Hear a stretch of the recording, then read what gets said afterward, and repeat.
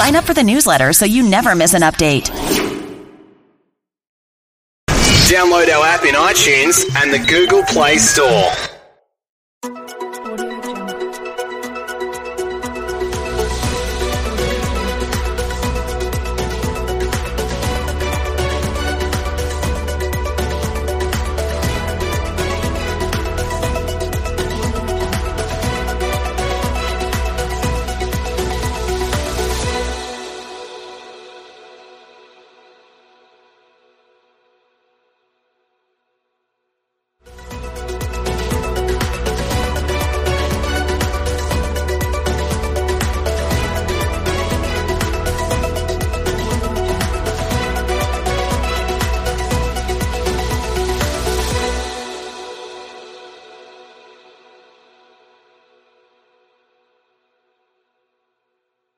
Welcome into Rounding the Bases. Round the bases. Everybody knows Joe Goldberg. It's around the bases. Everybody knows Joe Goldberg. Welcome into Rounding the Bases, the podcast about culture and leadership with a baseball twist, presented by Community America Credit Union. My name is Joel Goldberg. Got another great show and a topic that I'll delve into every now and then, certainly one that I'm very passionate about, and that is the world of journalism, which is always changing. I guess always has been, but we're certainly in a different place right now. And I'm going to come at it from a different angle, one that really can go in a lot of directions. Because today on Rounding the Bases, we will hear the story of the man behind the stories. By harnessing the power of public media, Cliff Keel, president and CEO of Kansas City PBS, has realized his goal of keeping high-quality storytelling local. With an eye towards reinvigorating tradition, his leadership can be credited with bringing radio, social, and digital reading platforms into the mix. The result, local, innovative content that is more accessible than ever before, and a modernized PBS that is ready for the storytelling of today and for years to come. I think everybody that knows me, if you've listened to this podcast, or any of the other work, you know, the baseball stuff and all of that world, involves storytelling. I think we're all storytellers to an extent as well. And the PBS, history of PBS, you know, that has been a part of that forever. But again, everything has changed. It will continue to change. And so I'm excited right now to bring in to the podcast, Cliff Keel. Cliff, how are you? Great, Joel. Thanks for having me. Really excited to be here. Well, I'm excited to have you. And I should let everybody know, if you're listening and not watching, it's Cliff with a K and Keel with a K. So it's the double K there, and a man of Texas roots that has settled into the Kansas City area for quite some time now. And I think your journey is an interesting one, and I want to go there in a moment. But I just want to get, just to start, the state of the world of journalism, of storytelling. We are so inundated with this side versus that side that I think it's very easy to lose the essence of what this was all about and the importance of storytelling in a world where the medium is constantly changing too. So where are we at right now? That's a big question, Joel. One part of that I think is all the unintended consequences of things like Craigslist, right? That all of a sudden all the classified ads went away. And so you kind of got a big newspaper revenue stream. I think if you look at the world of video content for us, we all have these. I mean, how many years ago did we not have the choice of Hulu and Netflix and Disney Plus and Amazon Prime and on and on and on? And so for us, we think a lot about that. How do we create local value and do local reporting? Because I think that is one of the biggest losses that we see, right? Is there just aren't as many local journalists, and there aren't as many local stories being told. You know, who's keeping an eye on city government, county government, who's telling you what's going on with new restaurants or art openings or all those things that it takes to kind of have a nice life in a city. We try to backfill against that, but we can't be the newspaper. We're not gonna, we can't fill all of that. So we try to pick our spots and our moments to really lean into things. And it's a lot of our philosophy comes from how do we react to all the over-the-top delivery of content And if you think about, I've got a watch on, but I don't really need it. I don't need a camera.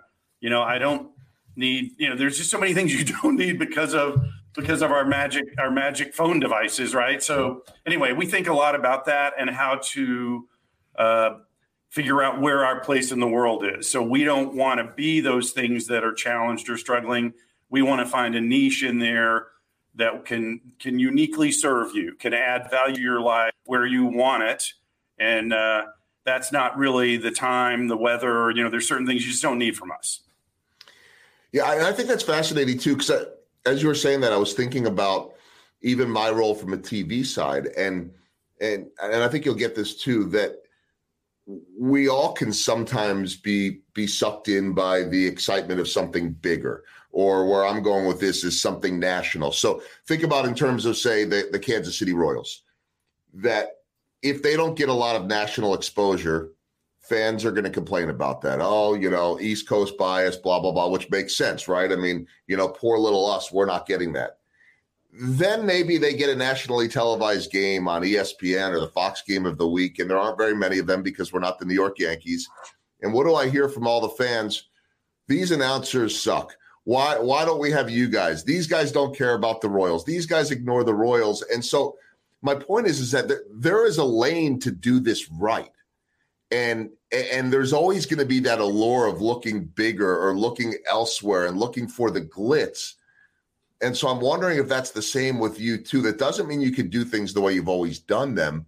But in the end, if you do them right and you do it right by the people in your community, that should always play, shouldn't it?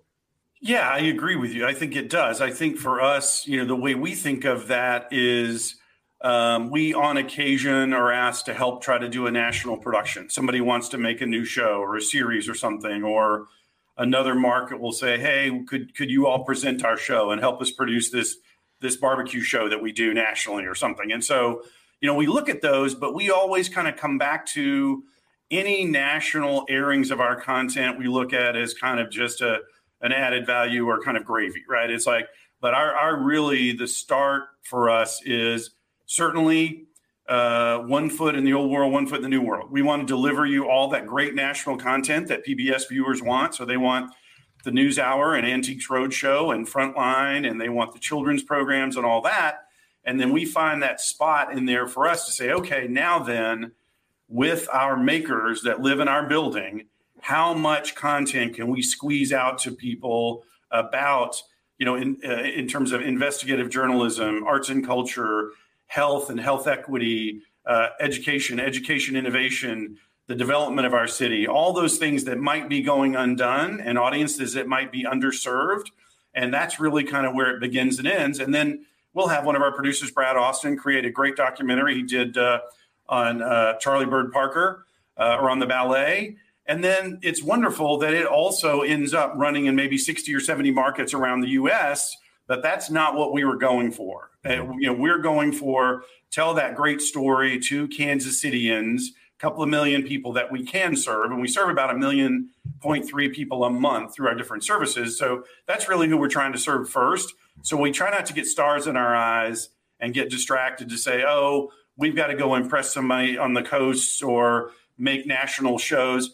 At the end of the day, we live and die by our individual members, and we have about 33,000 households that choose to support us in our odd business model, which is let's give away 40,000 hours of content a year and then see if people will write a check because they liked some of it. And so, that's 4 TV channels and 1 radio station running all the time.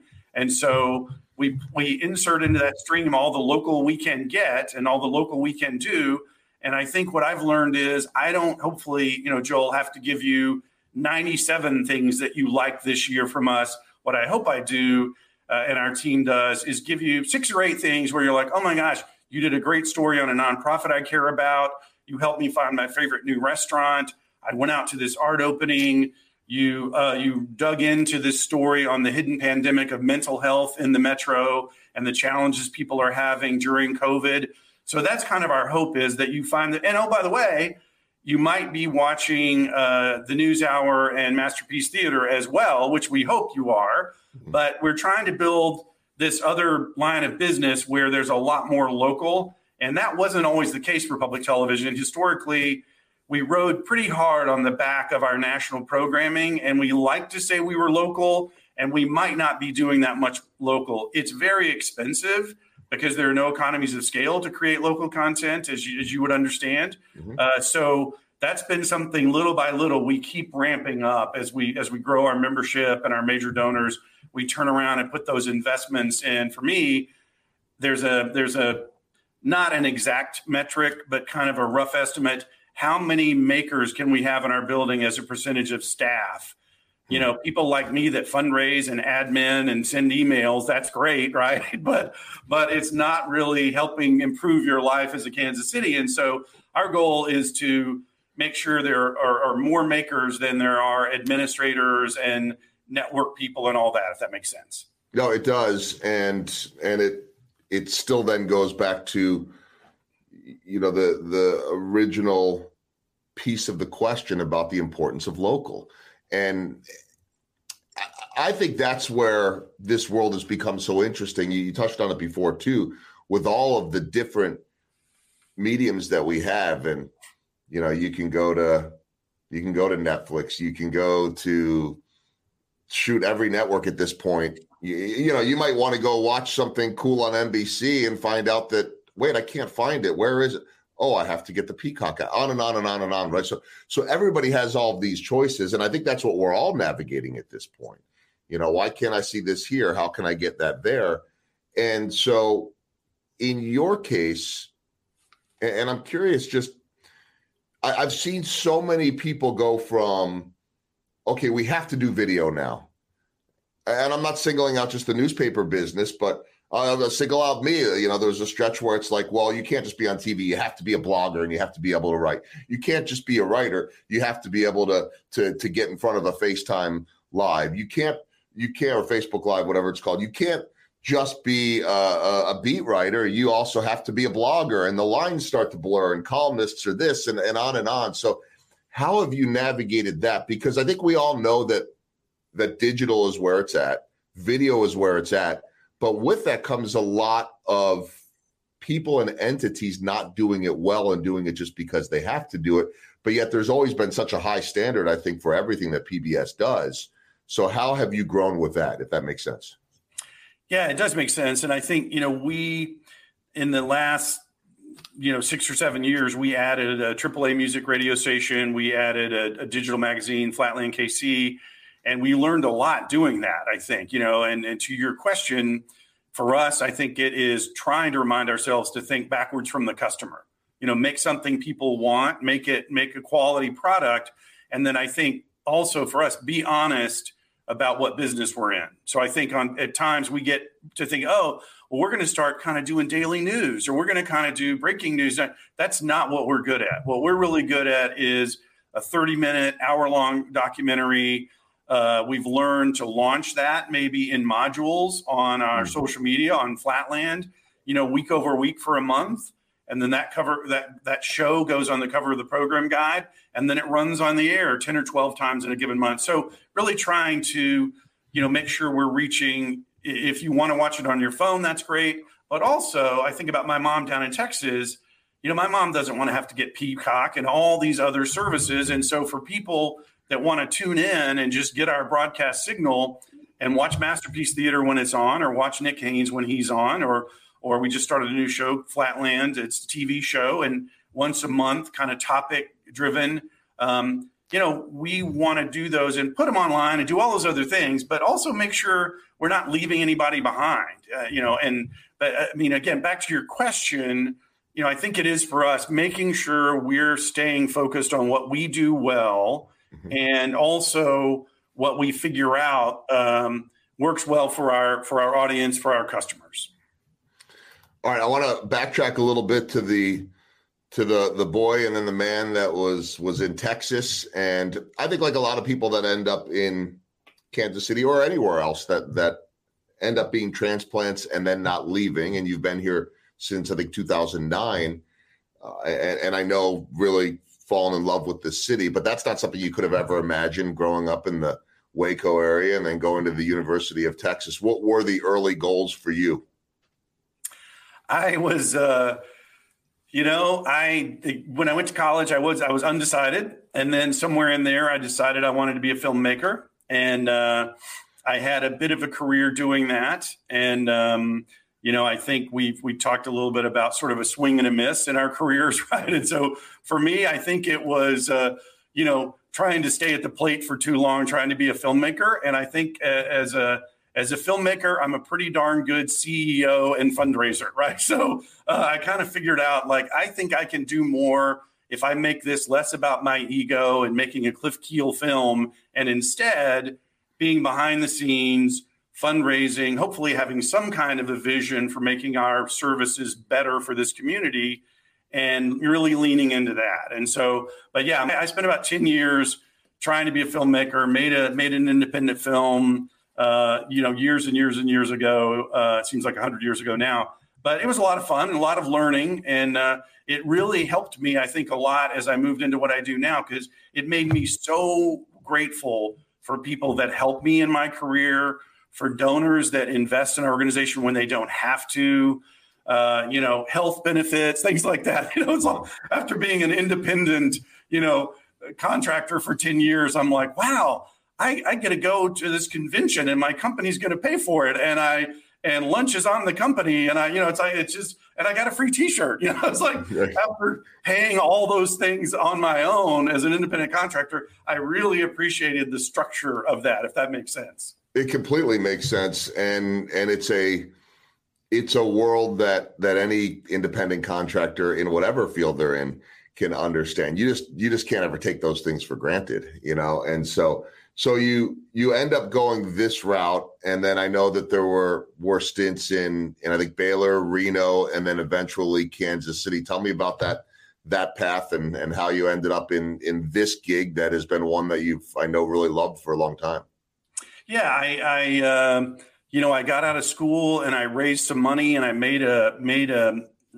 wrote a screenplay and made a little promotional trailer, and then we went and raised $250,000 and made this little movie in Austin. All this was in Austin, Texas, after I graduated there from UT, and then naively, mistakenly moved to Los Angeles and came back from there with my tail between my legs after I couldn't quite make it to that next level. I felt like I've had a minor league baseball player that was from my hometown tell me one time about, how when he went to the majors, every pitcher he faced was the best pitcher he faced in college, and so that's a little bit what I felt like. Wow, I kind of figured this out in Austin and got this little movie made, and then went to Hollywood, and I was just in way over my head. And my wife did much better than I did out there. She worked for CNN for a number of years and all that, but ended up kind of going through some different career options, thoughts, et cetera, but landed on the Baylor University campus in Waco, Texas, and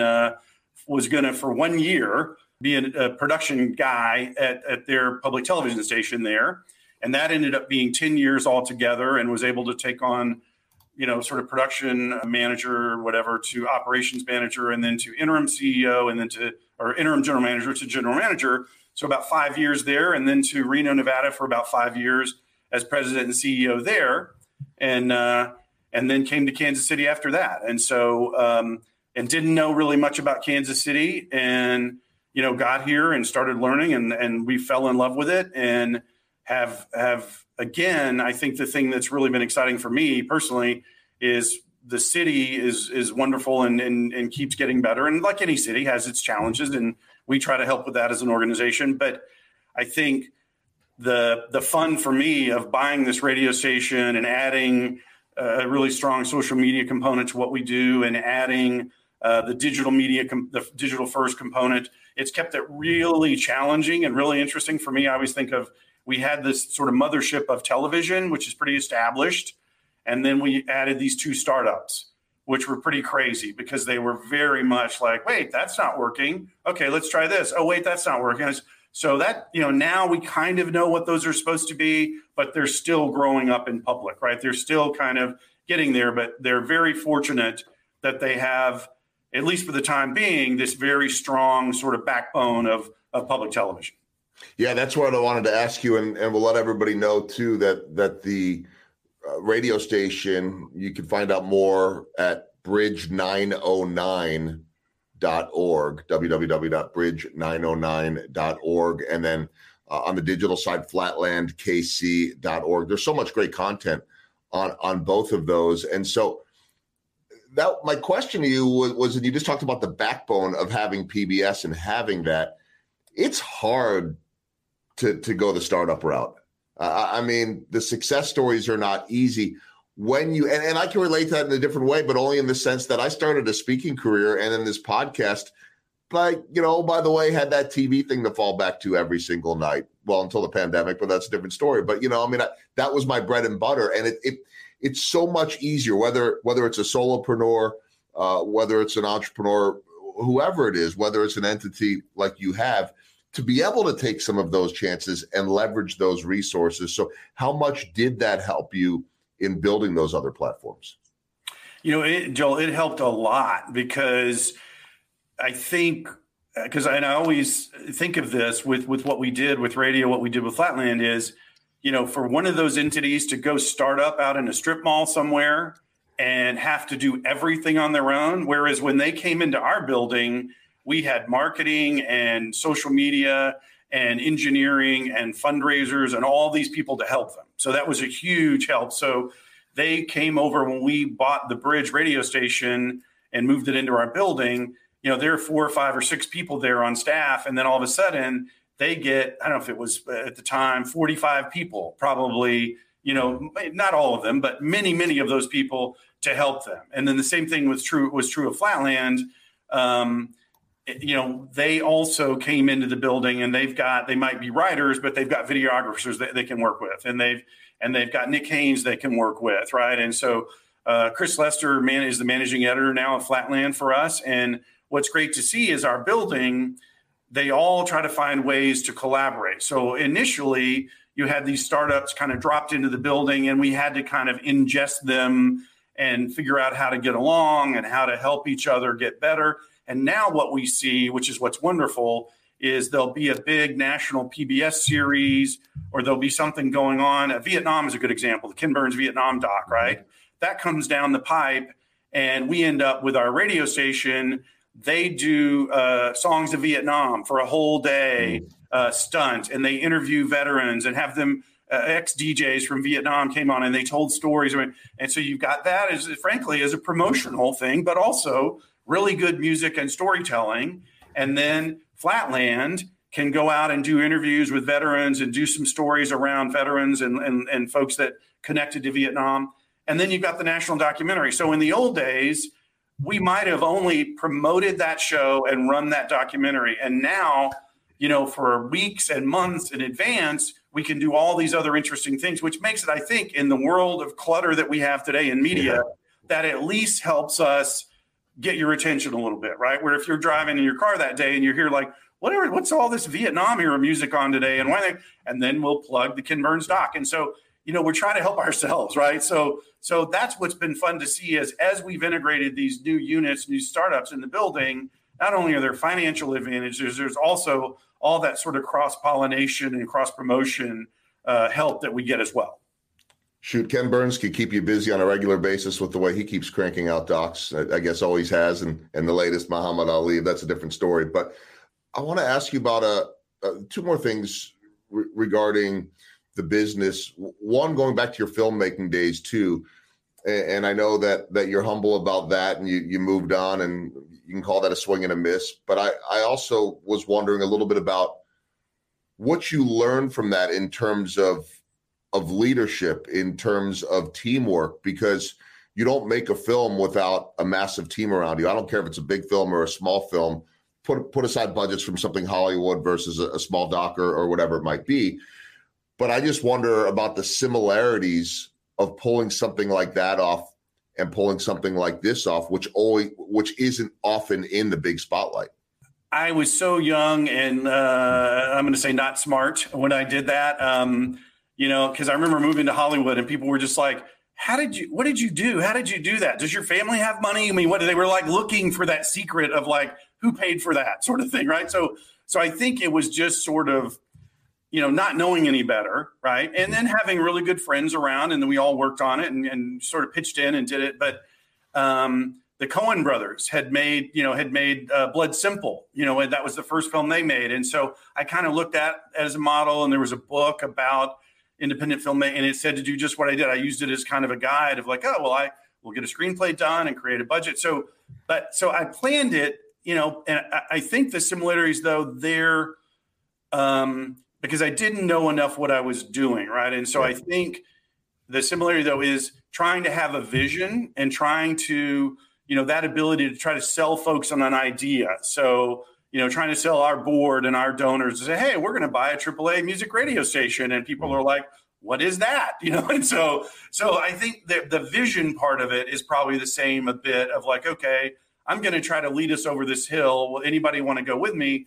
I would say, the dissimilarities are probably what we do now is more deliberate and more studied and more thought out and all that. And, frankly, that probably works out better in the end doing it that way. Well, and you have certainly better backing, not to mention wisdom, experience, all the things that, most of us in those early years of, for me, television, filmmaking didn't have, right? And so that in many ways helps get you to where you are today, or certainly part of your story and your journey. The one other, I guess, similarity or at least requirement, you touched on it before, is that fundraising aspect. And obviously you had to be able to do that then to some extent. Now you have to do it. That is a major part of what you do every day. And I know when you and I talked and we were introduced by a great guy here in town, Chris Underwood, and you and I went to lunch and you talked quite a bit about being fortunate enough to have a team around you to do a lot of that, where you don't have to be the pitch man every time. Yet you are always going to be the pitch man because you're going to be in those discussions and you're going to be cultivating those relationships. And I say this on almost every one of these podcasts. It's always about people. It's always about relationships. It's true in the sports business. It's true in the journalism business. It's true in fundraising, on and on and on. I'm a terrible fundraiser, by the way. I don't like it. I don't enjoy doing it, but I do know that it still comes down to people and relationships. So how important is that for you every single day? And how, again, are you able to leverage some of the connections that you have, even nationally, with the access that you have to some of what PBS does? Yeah, that, I'm very fortunate because we do have a good team. I have a role to play there, and certainly with some of our largest donors, with our board, with national organizations, there's this figurehead role I play, or this connector role. And so I enjoy that. I'm fortunate Ted Place is our chief development officer, does a great job. And so Ted and I work as a team, and we kind of ride out together and meet with people and get prepped and go talk to folks. And it's always, I think that part of it, I learned, for me, it's and I love to talk, but it is in those cases to me that our members, our donors, our audience, they're the center of attention. We need to look at what do they like? What are they interested in? What do they care about? What do they want to have a conversation about? What are they worried about? We see a lot of that. Your original question about journalism, the people tell us, hey, I'm really worried. You all need to step it up and I'll invest in it. So we really try to listen and find out what are those 2 or 3 or 4 things that somebody cares a lot about. And that's really where we base our relationship. We make notes on that. We'll send them a book. We'll get them tickets to something, whatever. We'll do those kind of thank you things. But a lot of it is just meeting with them and saying, okay, Joel, what is it you're worried about in Kansas City? What is it that we could do to help make this city better? Or where do people need a common language, common vision for the city? Is it around health equity? Is it around, race? Is it around housing? What is it? So we really try to listen to that. Now, the trick of that is I'm a fundraiser and an administrator. So as you know, there's a bright line editorial there. So I can take those suggestions. And then as a golden retriever, I kind of go lay those at the feet of our journalists. And now they then decide whether they want to pick them up or not. And because we've been accused of that before, like, you just have wealthy people telling you what to make. And that's not true. We have to have, most of our revenue comes from our individual members giving us $60 or $100, right? And so very, very appreciated. But, they're not telling us what stories to make. They're like, oh, I love the NewsHour. Here's my donation. So we do raise larger chunks of money, but all of those are given in a way where we say, look, we appreciate your suggestions, or we understand what you're worried about, or you want to, we will pass that along. And then sometimes we tell stories that are related to those, but most often it's just our producers, they're telling great stories, and we'll go tell our donors, hey, I hope you saw this documentary on Charlie Bird Parker. I hope you saw the Hidden Pandemic piece. I hope you read the story on Flatland. It's our job to kind of call it out and shine a light on it. And then if we're smart, direct the things to those audiences, kind of super serve them around things they care about. And I'm curious too, and ironically, on the website flatlandkc.org, it asks, join our family, or at least gives the option, join our family of curious Kansas Cityans. And I think that's such an important part of where you guys come in. Back to the original discussion about playing that local role and giving people access to things they might not get elsewhere. Is there a common theme, or when you're asking for these donations, is it usually, I just don't want local journalism to go away? Or is it, hey, I love that piece you did on mental health, or I love this musician, or is it just an affection for the history of PBS? Like what's the general, or is it across the board, the reasoning of why people say they want to be involved?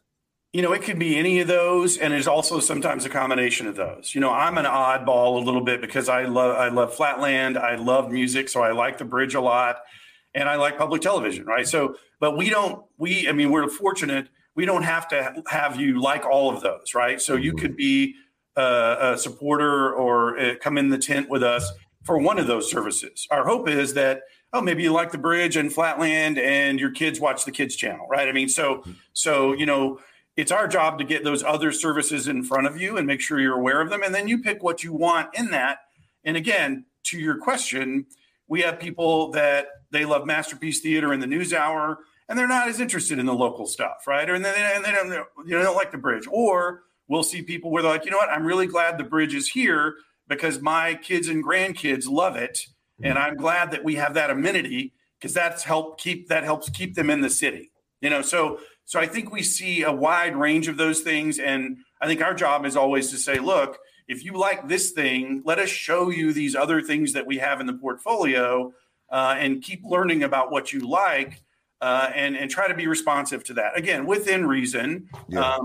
But a lot of it is we are, there are some people that just, there's nothing that we have that they like, but it's rare, right? I mean, because like, do you have children? Well, you got the Kids Channel. Do you like music? Okay. Do you like food, arts and culture? There's always something for everybody, but, and that's where it's our job to kind of make sure we connect with those people. And I think our station has done a really good job of that in the last 5 or 10 years. That was a big learning for me at my other stations is really take care of those people, invite them to go do things with you, have shared experiences, get to know them, capture information about them. And that's harder to do with 1 million people using your service every month. But where we can, we really try to target them with an email blast or get them to follow the Twitter feed of the thing they like the most. So, and I think over time we'll get better at that. We need to do the show me, you know me better. And I think we'll get there, but it's going to take us a while. Well, again, I mean, it's a lesson in diversification for sure with everything you're able to do. And again, getting back to relationships. I'll get to my baseball themed questions. I think we've already answered one of them, but I'll go to the first one. Biggest home run that you have hit in your career? I wish I could just give a short answer to that, but I mean, the best way to say it, I think for me is landing in Kansas City.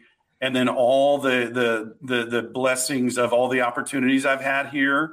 And I think trying to have my eyes open and being, ready and agile when we had the offer of, you could maybe buy this radio station, And like, we really dug into that and we figured out, is that a good thing? Let's go do it. And then we had a donor ask us, hey, what would you do if you could kind of just do anything, and that would lead to Flatland. We had a donor give us a very large gift to start that.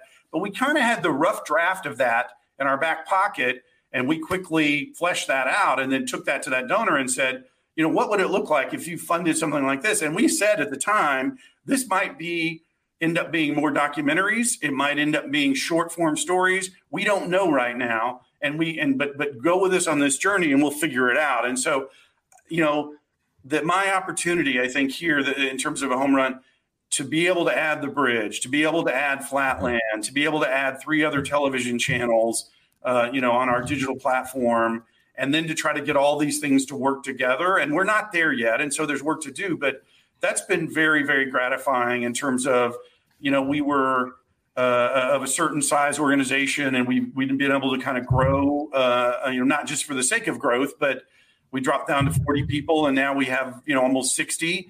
And so in a world of shrinking journalism, we feel I'm very excited that it pretty lean and mean.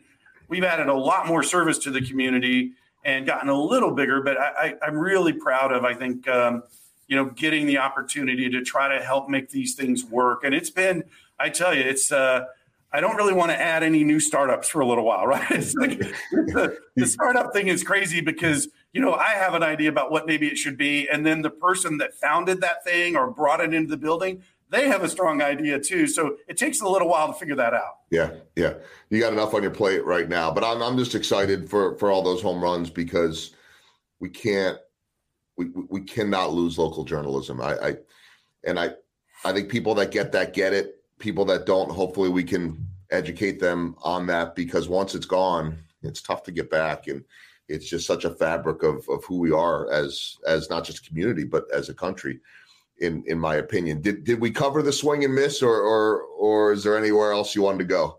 The swing and miss, I think, again, for me was being slow to figure out that, the focusing a bit too much on my own ego and trying to make my movie and all that. I kind of finally figured out, and I was really lucky when I went onto the Baylor campus and got that job. I mean, I kind of somewhere in there, I waked up and like, oh, wait a minute, this doesn't have to be this hard. I could actually make a living and do some good if I just show up every day and try to make good stuff for the Waco community, good content, and help the station. And so it was weird. It was a little bit of a late bloomer in terms of figuring that out. Maybe everybody figures that out a lot sooner than I did. But I think for me, I've got an ego, but once I figured out more, I can be of service. And if I create value in people's lives, and I tell my kids that, find an organization where you can create value every day and you'll probably get paid. You'll probably be okay. But if you go into something not looking for the need to be filled, which is what I was doing initially in my career, but like, oh, this is this thing I want to make that's a very expensive prototype to make a film. If it doesn't go well or people, it's just really hard. I mean, it's setting a very tough bar. So again, that was my swing and miss was trying to stay in that game for too long. All right. And the last baseball theme question, small ball. What are the little things that add up to the big results for you? We just did a talent assessment yesterday. Very interesting. A consultant and I think it is focusing on those. We all talked about, fundamentals and blocking and tackling, or if every player can bunt, right. As a University of Texas guy, they've played some good small ball over the years. I think for us, it is those fundamental things. Are your team members, do they really want to be on our team? Do they understand the vision of what we're trying to do? Are they good at what they do? Are we giving them the tools they need to succeed? Are we helping train them? And so we can listen to the community all day long, but if we don't have the resources or the team we need, we're not going to do well. And so, and I think part of that is being honest. This assessment we did yesterday, it takes something out of you, right? Because you have to kind of be honest about where we are, where I am in my career, where my team leaders are in their careers, and plan for things that sometimes people don't want to talk about, succession planning and growing new leaders, all those things. So I think we're doing, I hope, a better and better job of like, okay, how do we take this organization to the next level? It's by really focusing on some of those things that make people uncomfortable sometimes. Mm-hmm.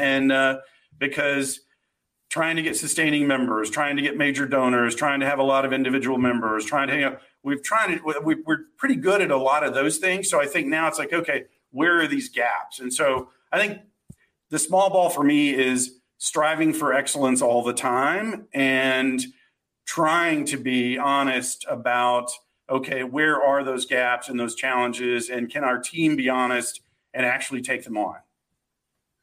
It's good stuff. 4 final questions as we wrap up. It's what I call rounding the bases. And the first one I want to ask you is about that film that you made, and I guess an early brush with a future Academy Award winner in John Hawkes. Tell me about that. Yeah, John. Now he may have won an award. He was not. I know he's nominated for Winner's Bump. Nominated, right? I should say. Yeah, he didn't win. He was nominated. Yeah. And I tweeted at the time that he was nominated. I said, work with me and then do 25 years of good work, and good things will happen to you after that, right? So yeah, my staff was like, wait, how long have I been working with you? But yeah, John was great, and he was the star of my little movie called Murder Rap. We shot in Austin, and because of John and all his success he's had, it's still. If you go online and try to order, it's still kind of at the bottom of the list of his movies. And so the movie's not so great, but John was good at it. He's good in everything. Yeah, he's had quite the career, no doubt. And actually, I'm looking at his filmography. Actually, I'm just on his Wikipedia page, so it might not even be that real. But he had, looks like four movies that he was in before he was in Murder Rap back in 1988. So who knows? Maybe he looks back at Cliff Keel and says, "This is where it all started." Or maybe, I don't know if he does that or not, but I like to think I was a little bit. He moved to Hollywood kind of a little bit after we did our movie, and it's fun to watch him because he'll pop up on something, and he's always amazing. He does a great job. Yeah, still at it to this day, and we could list all the different things that he was in. I like 3 Billboards Outside Ebbing, Missouri was actually one of my favorites in recent years. Okay, so second question, your musical background, and are you still playing? You're a drummer?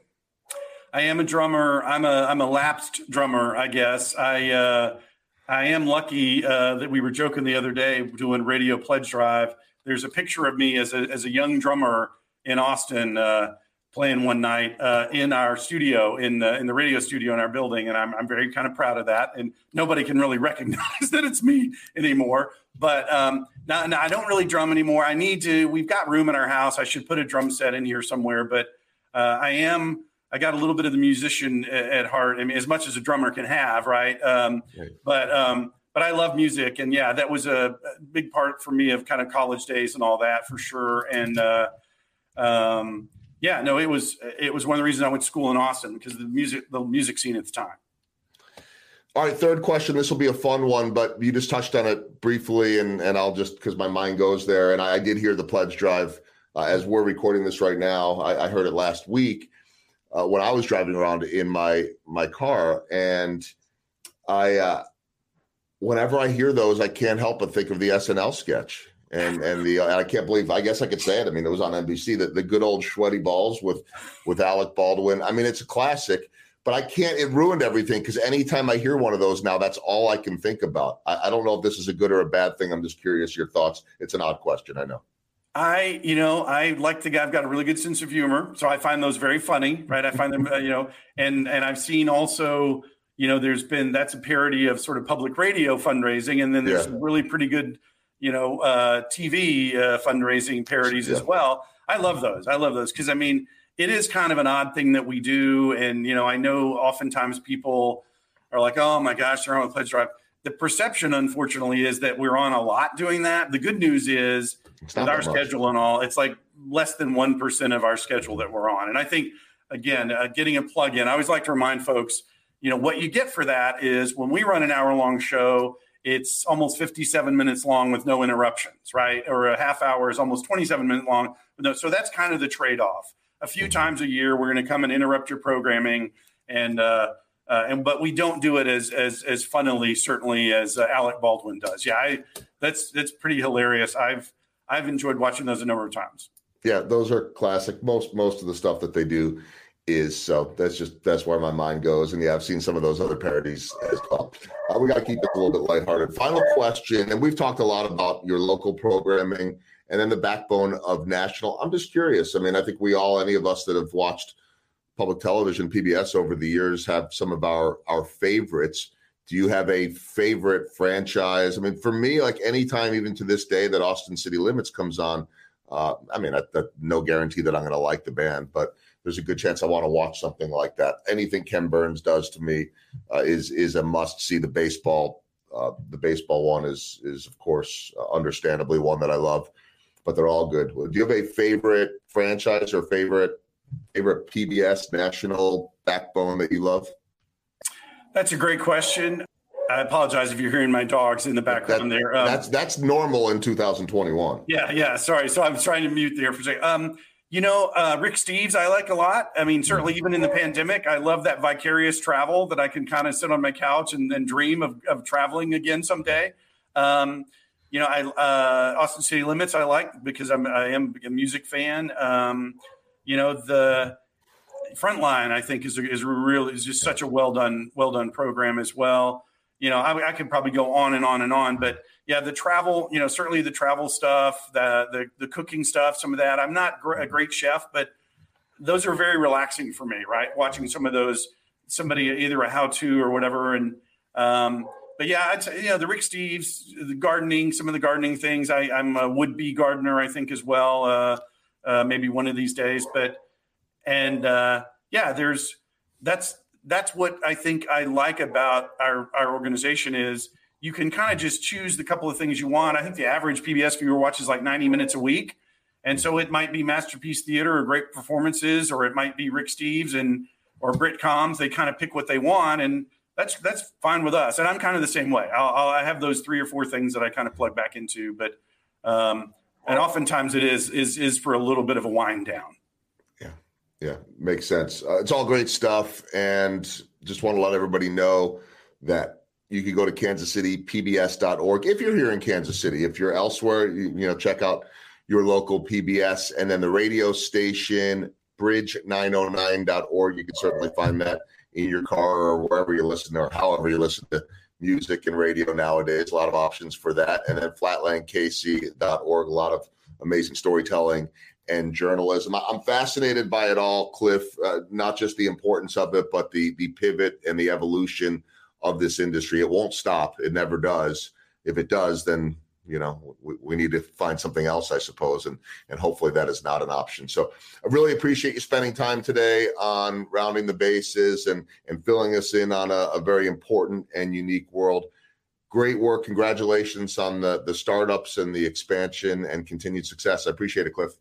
Thank you, Joe. Really proud of our team, and I really kind of you to take the time to visit with me. Thank you. For more information about Rounding the Bases, as well as my speaking services, you can visit our website at joelgoldbergmedia.com. You can follow me on Twitter, LinkedIn, Instagram, and Facebook. Links to all are in the show notes. To watch this episode or others, subscribe to our YouTube page. It's free and can be found on YouTube by searching Joel Goldberg Media, or there's a bit.ly link to all the episodes in the show notes. Colleen Lotz is the producer and editor of RTB. Danielle Welsh, owner of Bridge Consulting and Design, handles all of my marketing with the assistance of Andrew Drake. The catchy theme song comes from entertainer A.Y. Young.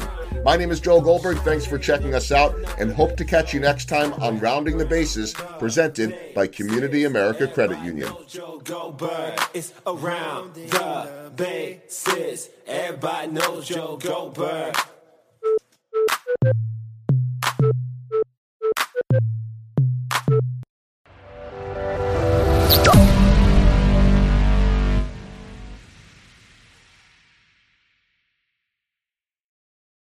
Download our app in iTunes and the Google Play Store.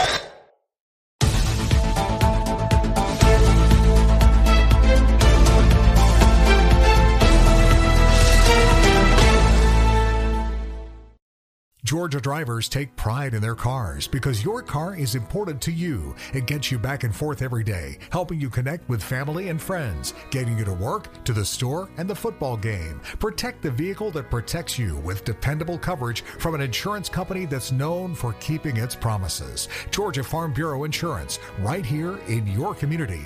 Learn more at gfbinsurance.com. When you're sick, every minute counts. So don't go anywhere. Go to dispatchhealth.com, where high-quality medical care comes directly to you. No getting out of a sickbed. No crazy driving to an emergency room. No endless paperwork. No hospital waiting rooms. Visit DispatchHealth.com to learn about our medical professionals, then make house calls. Dispatch Health is covered by Medicare and most major insurance. Go to DispatchHealth.com. Let's talk about supplements for just a minute. The market of supplements is overcrowded, right? It's oversaturated. There's too many to choose from. You just don't know which one you want. You don't know which one's effective, what has potential harmful side effects. Well, I have one that I can tell you with confidence is not only not going to give you any of those negative side effects, but also will provide you with the energy that's sustainable. It doesn't have those crashes. And the product I'm talking about is called Energy Boost. It's from a company called Vitali Boost, and they sell a bunch of other great products. But you can check out the website at vitaliboost.com. That's VITALI boost.com. So what makes Energy Boost so great? Well, it's made from natural, clinically researched ingredients that include caffeine, B vitamins, and other energy-stimulating nutrients. And it's perfect whether you're working out, gaming, studying, or during those intimate times with your partner.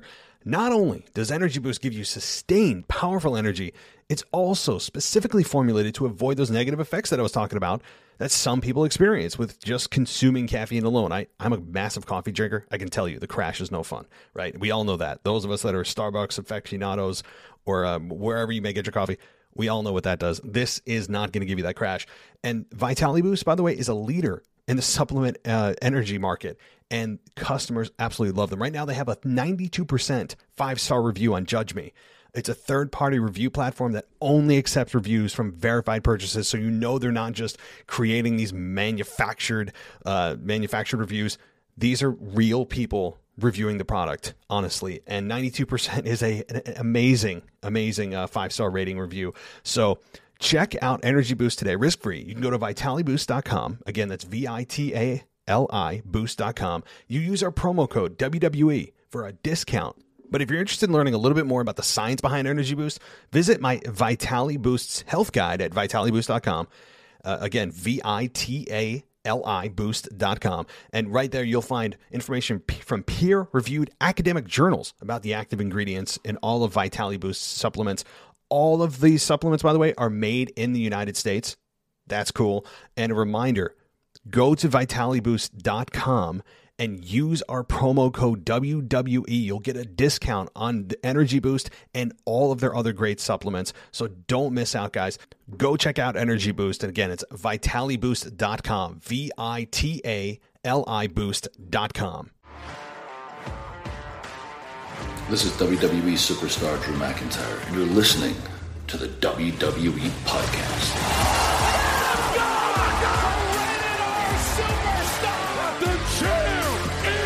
The one that everybody wants, me. Becky Lynch is going to WrestleMania.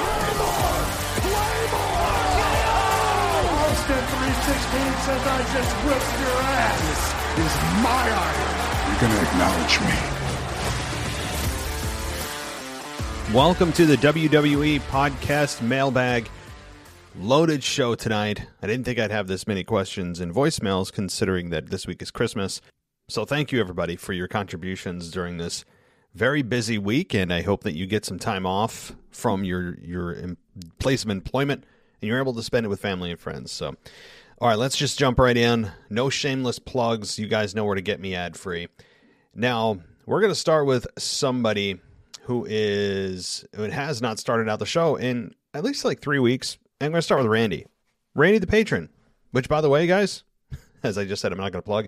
You get this priority placement if you are on Patreon. You get to be put right at the beginning of the show.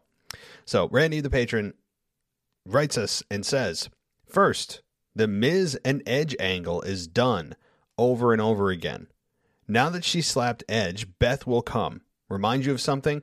Cena and Nikki with Miz and Maurice. I mean, I'm happy that the payoff was Maurice and Beth wrestling, but I want Edge and Miz first. Who do you think is winning that match? I feel Miz will cheat his way into victory.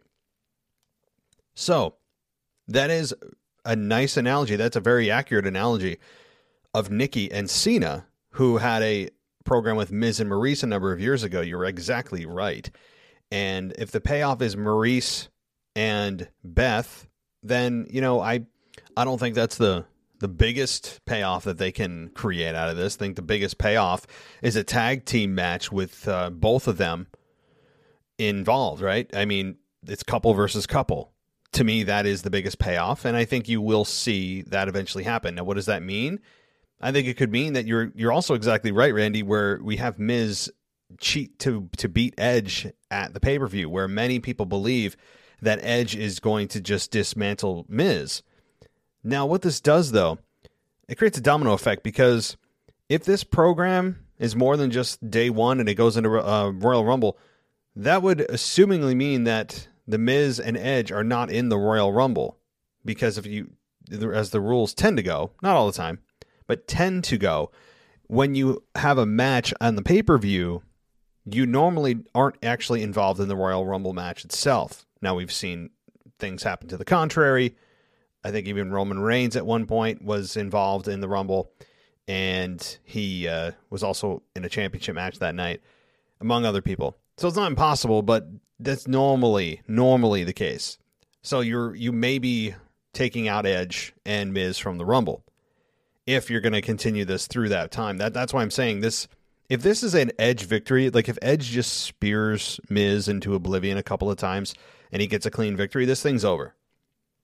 If he doesn't, and Maurice somehow costs Edge the match, Beth will get involved, and you might see a tag match, or Beth could be at ringside or show up to even the odds and allow Edge to get the victory at day one. I mean, so we may not even get the tag team match. The finish of this one is very interesting to me because of the time of year with WrestleMania right around the corner. Rumble's a huge pay-per-view, obviously.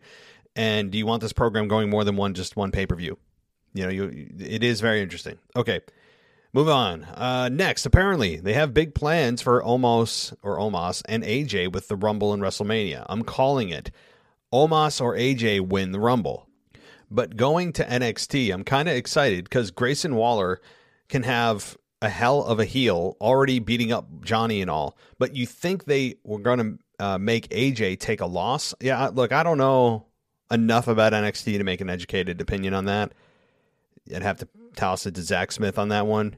That said, I believe that AJ Styles is there to not just job, but help elevate the talent, make them look better than they are right now, and also to pass his knowledge on to the younger talent, elevate them, show them in the ring, have the talent that are in NXT work with one of the best performers in the world in AJ Styles. There's nothing bad that can come out of AJ Styles going to NXT, at least from the perspective of NXT. Now, if you want AJ Styles to be immediately interjected into a world title match, well, you may be waiting a little while, as this looks like a temporary stop for AJ. So I really, that's my answer. Next, if I'm not fooled, Paul and Roman are screwing Brock, I feel. Where Brock will take a loss, but with a Paul Heyman mistake or something. Yeah, this is also very interesting because you have a scenario that you would think after last week with what Roman did to Paul Heyman that it would lend itself to an immediate reunion of Paul Heyman and Brock Lesnar. That's what logic would tell you. And that still may be the case, but it may not. Maybe this is an entire ploy, an entire plot hatched by Roman and Paul Heyman to lure Brock into a sense of security that he's working with Brock behind the scenes, but he's really not. That's a very good observation, Randy. It could be the case where Paul and Roman, even though he took a punch, they are still working together, and this whole thing has been just a complete master plan from the beginning. And then you have Brock Lesnar go on a complete rampage. Yeah, that's exactly right. You may be 100% right, Randy. That's true, yes. Last and finally, where is my damn Alexa Bliss? I have a feeling Rumble she's coming back, or sooner. Maybe screw Charlotte and Tony, but not for the title. That's it for this week. Been working 55 hours the past 2 weeks. You have been getting me through with your shows on my way to work. Thanks. Merry Christmas. Well, Merry Christmas to you, Randy. I hope all is well on your end, and you have some time off with family and friends this coming weekend. Georgia drivers take pride in their cars because your car is important to you. It gets you back and forth every day, helping you connect with family and friends, getting you to work, to the store, and the football game. Protect the vehicle that protects you with dependable coverage from an insurance company that's known for keeping its promises. Georgia Farm Bureau Insurance, right here in your community. Learn more at gfbinsurance.com.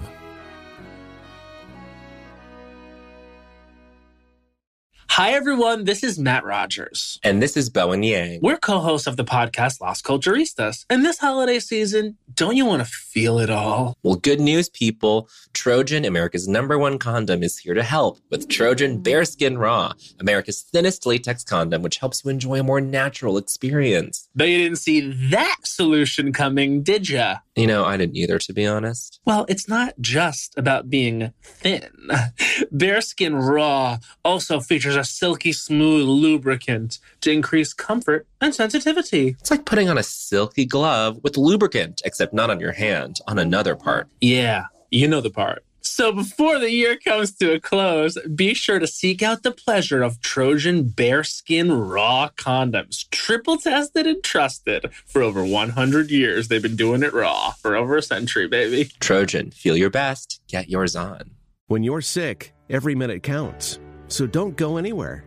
Go to dispatchhealth.com where high-quality medical care comes directly to you. No getting out of a sick bed. No crazy driving to an emergency room. No endless paperwork. No hospital waiting rooms. Visit dispatchhealth.com to learn about our medical professionals, then make house calls. Dispatch Health is covered by Medicare and most major insurance. Go to dispatchhealth.com. And, yeah, I don't know where Alexa Bliss is. I keep scouring or I guess stalking is better, more accurate description of what I'm doing with Alexa Bliss's social media profiles, just to see if she's dropping any hints, to see if she's saying anything, doing anything, you know, and occasionally she'll drop like a little nugget here and there, but it never amounts to anything. She doesn't show up on TV. I believe kind of what you do, that it's going to happen, and probably at day one, it's screwing somebody over, or at Rumble. I mean, there's no two ways about it. Yes, to both of those are very plausible. It's just a matter of who does she have beef with, you know. And if you remember, Charlotte is the one that tore up Lily a number of months ago. I think it was like late in the summer. It feels like forever ago. So I think you're right. We could have Alexa Bliss screw Charlotte, where Toni Storm ends up, I mean, you could have her win, but I'd actually have Toni Storm just, or maybe have Charlotte win so she retains the championship, but you have Alexa Bliss then make her return and destroy Charlotte for what she did to Lily. So that's my thought. Good thoughts, Randy. Always intriguing, and hope all is well and get through that working day, man. I know it's not easy. It's not. We're all insanely just distracted by life, aren't we? All right. Let's see, who do I want to go to next? Let's get to Mike from Mike 20man. I hope that's right. From Fortnightly Mailbag. Yes. What a week. But the big question everybody wants an answer to is, will Brock and Paul Heyman come down to the ring in a tractor? I'm glad Heyman is now away from Roman. We might get the old Heyman back. Okay.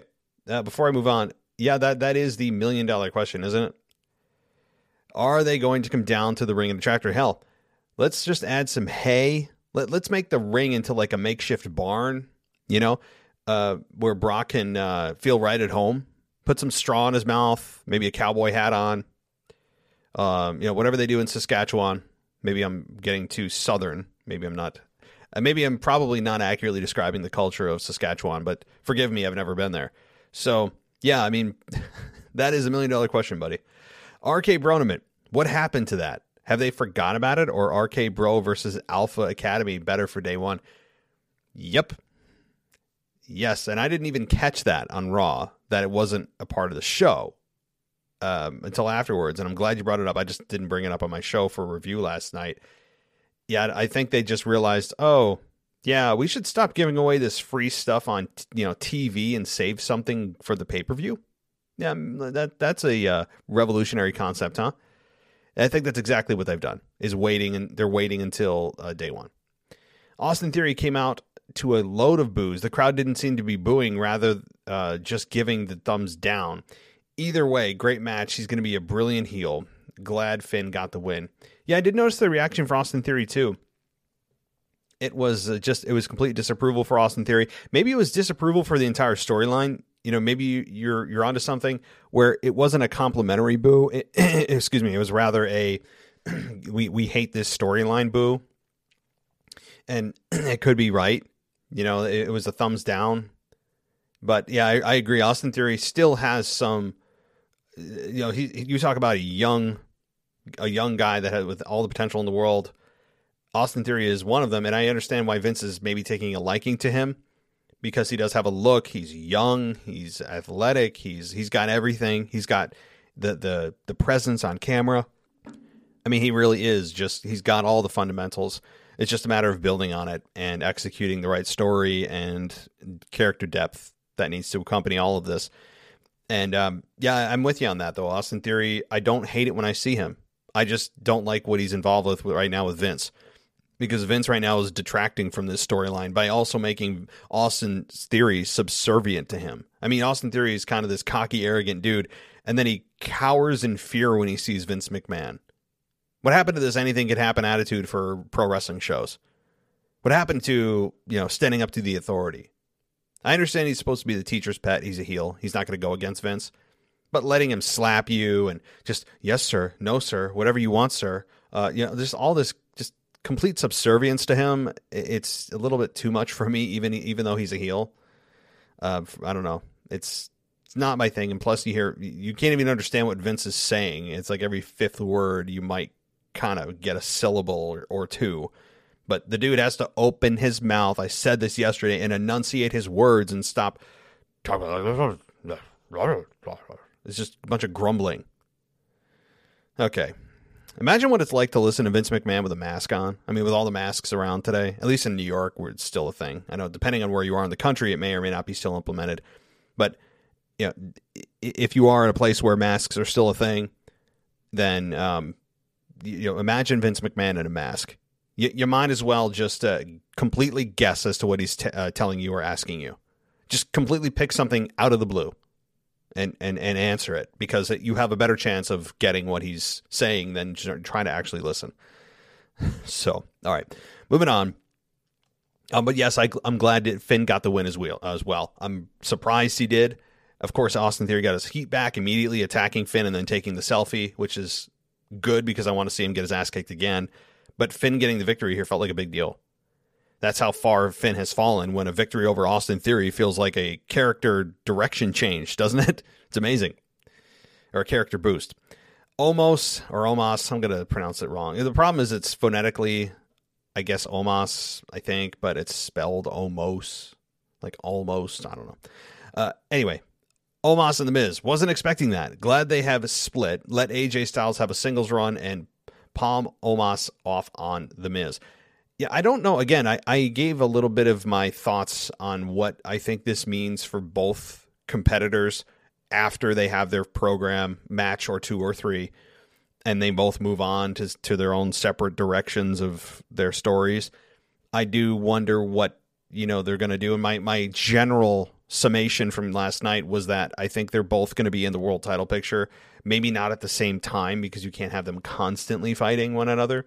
I mean, they're doing a personal thing now. You can't have them then fighting over championships forever. So I think they're both going to parallel each other. Maybe where Omos is in a title picture at one point, then AJ pops in. Now, does it mean either one's going to win the championship? I don't think immediately. I don't think Omos is ready. I think AJ's ready at any point in his career right now. AJ is just consistently ready. He's always ready. But Omos has some more work to do in ring, I think, and on the mic. He's got that presence down. He's got his facials down, his body language. But Omos needs to be a little bit more limber in the ring. I'm not asking him to do a 450 splash, but just maybe look a little less stiff. And look, the guy is a massive human being. You can only expect so much with the physics of that body, but it's I think whatever he can do to maximize his flexibility and his moveset safely and expand his moveset variety-wise, I think it's going to help him. Of course, on the mic, too. There's that's one thing that no matter how big or tall or strong you are or whatever limitations you have physically, the mic work can always be improved.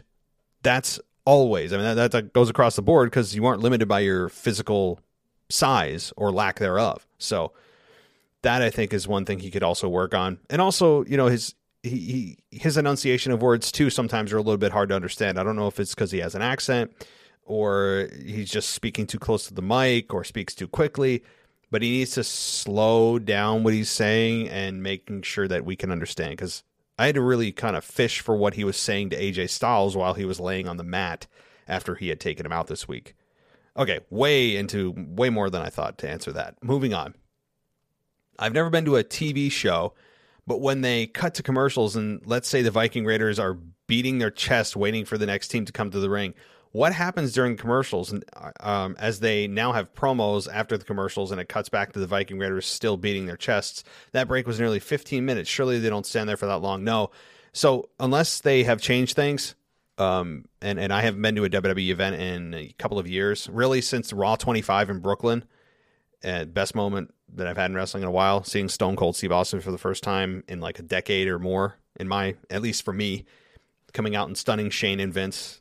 I have it on my phone. It's just it's one of those moments that always makes you feel good as a fan.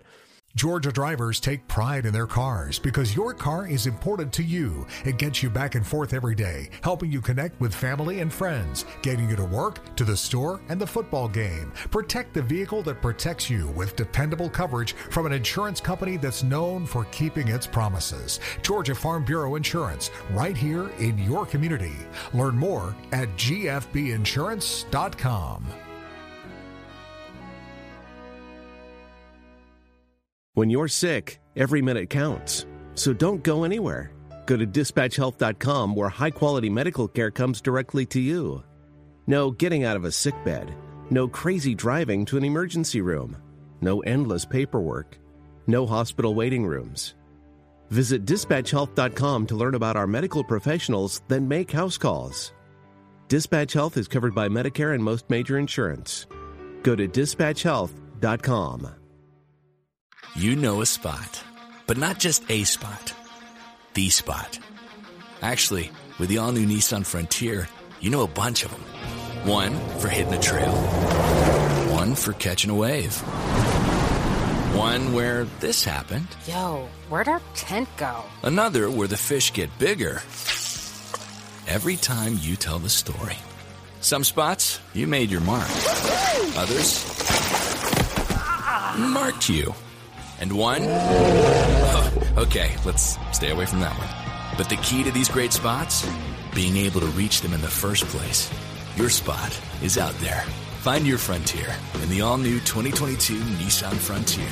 With best-in-class standard 310 horsepower, advanced tech, and 281 pound-foot of torque. Comparison based on 2022 Frontier S versus latest in-market Ward small truck segment. Base models compared based on manufacturer's website. But since that time, I haven't been to a show. Now, what they do is they just stop the entrance music, and they just they'll run promos in-house. They won't obviously do commercials that you see on TV. They'll do promotions for, I don't know, Tribute for the Troops or Be a Star campaign, or Susan G. Komen, or a promo for a documentary they're doing on X person. It's that kind of in-house stuff that they'll run. And then when they're about to come back on the air, the entrance music for that particular team or individual comes back on, and they'll resume what they were doing as if it was just continued from the commercial break when it started. I hope I explained that. Maybe I confused you, but that's how they do it. They don't stand there for 15 minutes and pound their chests. No. That would be hilarious, though, just as a prank on the crowd. Okay. Cheers for now. Hope everyone has a good time celebrating Jesus' birthday, from Mike. Well, thank you, Mike. I hope you are celebrating as well, and that you are, again, happy, healthy in this just crazy time. We think we're out of COVID. It comes back. You have mask mandates come back, at least where I am. And actually, I work for New York State. I'm a state employee there. And the governor of New York, Kathy Hochul, I'm not a biggest fan of hers, who obviously took over after Andrew Cuomo was shamefully resigned in the sexual harassment allegations and a bunch of other stuff. So she took over as the first woman governor, and she's actually, I think, worse than Cuomo in terms of just policy. And what I'm saying is, the reason I'm talking about this is not to talk politics, but to tell you that she reinstated a mask mandate where it's not just indoor places you have to wear a mask. It's even while you're sitting as a state employee at your desk and you're 6 feet away from that person, even if you're vaccinated, they're fully vaccinated, everybody's 100 yards away from one another. It doesn't matter. You have to sit and wear a mask. It's complete nonsense. There's no science behind it. It's miserable. And I am not a fan of it. And I can tell you there's no data to support any of that. It's just purely about compliance and politically motivated. But let's move on. Oh, God. I really am going to start a politics podcast. I swear. I'm gonna, but the problem is I would alienate some of you. It's a very, very, it's a extremely touchy subject. I know this. And I know that some of you, whatever side of the aisle you fall on, it's unfortunately become something that a lot of people can't even be friends over anymore. It's not like something that, oh, you disagree on this policy issue, that policy, you're a Democrat, I'm a Republican, and they kind of have just a civil conversation. That's not the case anymore, which is sad. Okay, moving on. I'm not trying to talk politics right now. Let's do it. Tommy Smith, who is also a patron of the show. Thank you so much, Tommy, for your support. And he writes in, "Hi, Matt. I was typing out a question to you about AJ Styles and how they could protect him after he loses to Omos next week. When I saw the news about AJ going to NXT 2.0, I really hadn't thought of as a way to protect AJ, but I think of that by sending him there, it will give us time to forget about his current storyline and give him something to do for a while before bringing him back to the main card. Speaking of Omos, I think he really needs a manager. He isn't ready to cut promos, and they recognized that last night when they let The Miz talk for him. I've been trying to think who would be a good fit, but can't think of anyone. Who do you think would be a good fit for him?" Interesting. Okay, I know you have one more paragraph. I'll get to it in a second about Liv Morgan. But AJ Styles, that's not a bad idea or a bad thought process, Tommy, where AJ Styles, the reason he's going there, assumingly temporarily, that would be insane for him to just sit there in NXT, is to, after Omos destroys him, which he's going to, AJ's not going to beat Omos, that it's a way to have fans forget about what had happened. And once he returns to the main roster, it's like everything's been washed clean. Time heals all wounds. And it's true, I think, for the most part, especially in wrestling with so much going on all the time. There's just an overload of content that after even like a month or a month and a half, 4 to 6 weeks, you could have fans go, "Oh, that's right, yeah, he got destroyed by Omos, but he's back," right?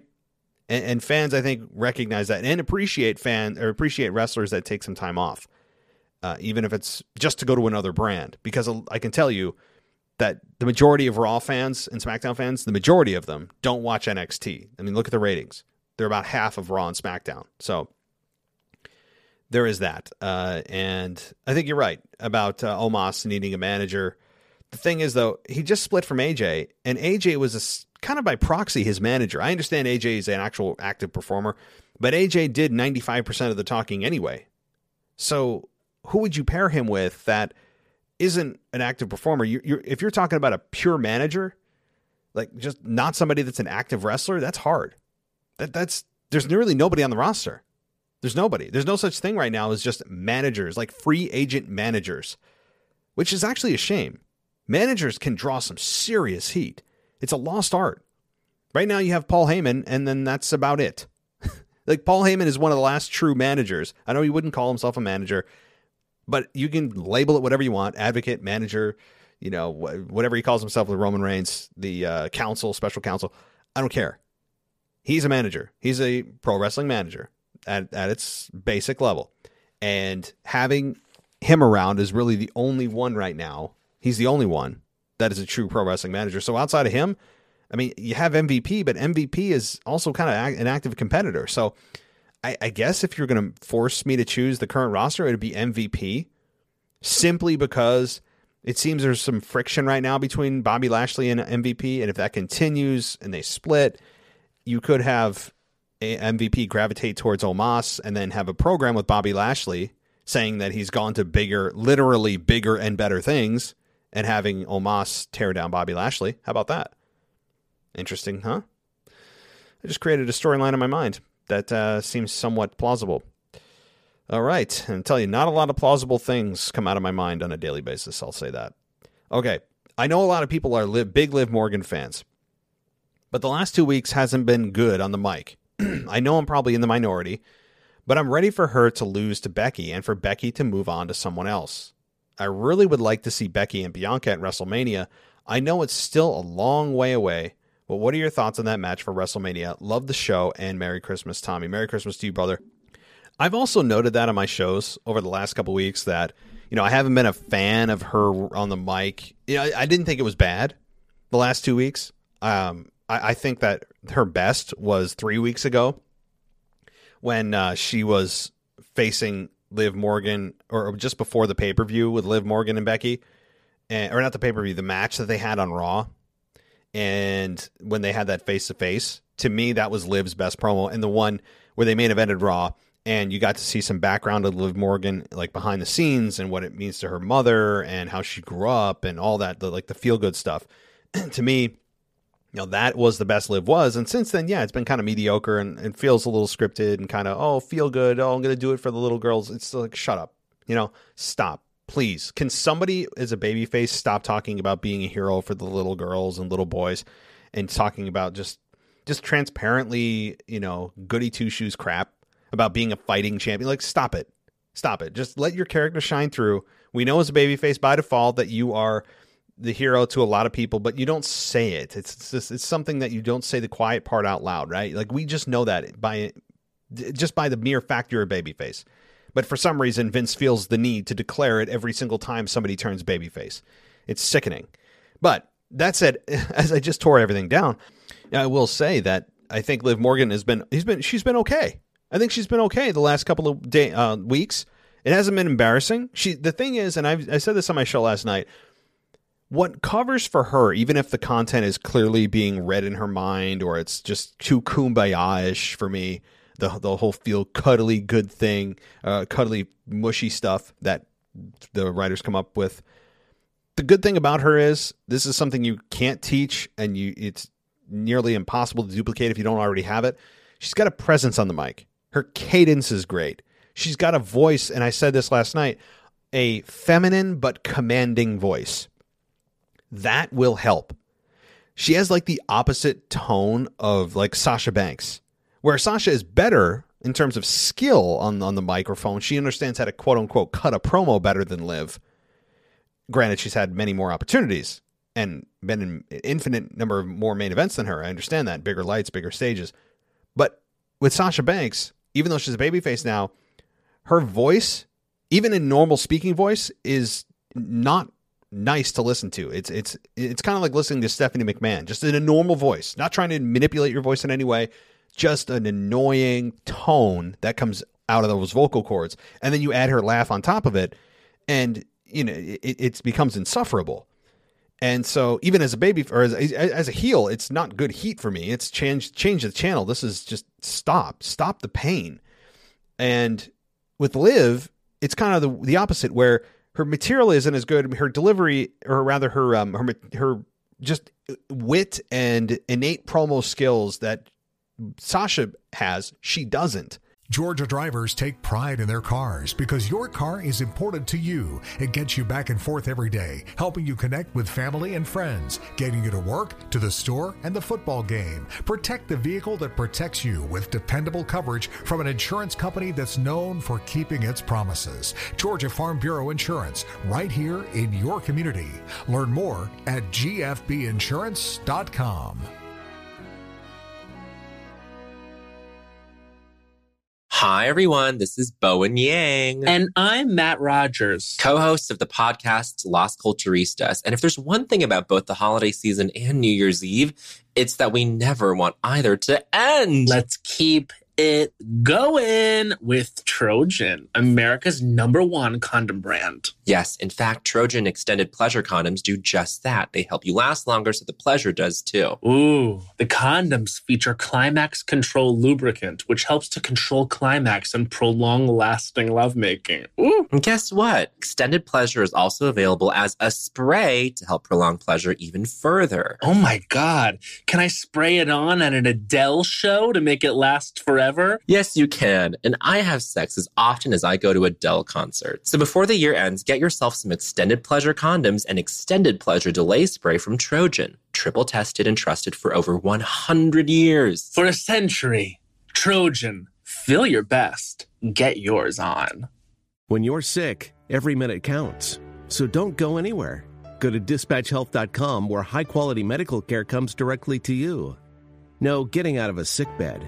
No crazy driving to an emergency room. No endless paperwork. No hospital waiting rooms. Visit DispatchHealth.com to learn about our medical professionals, then make house calls.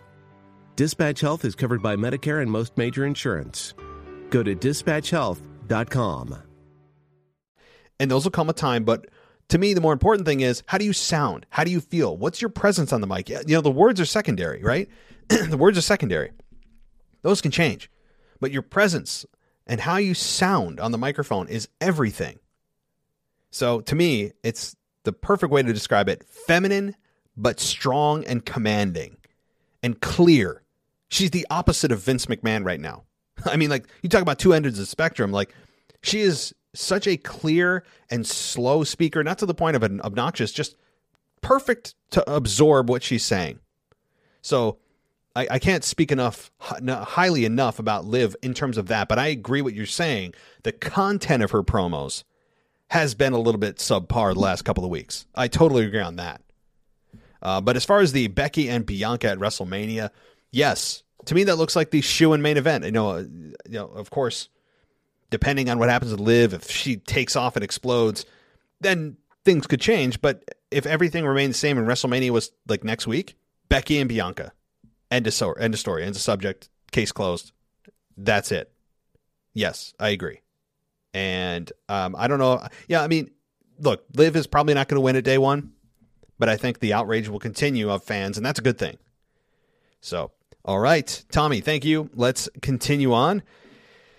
And let's see, we have a few more from our patrons, and then we'll get to the common folk, all my loyal subjects, right? Hear ye, hear ye. Did I just turn heel? Okay. How's it, Matt? This is from Miller from beautiful South Africa.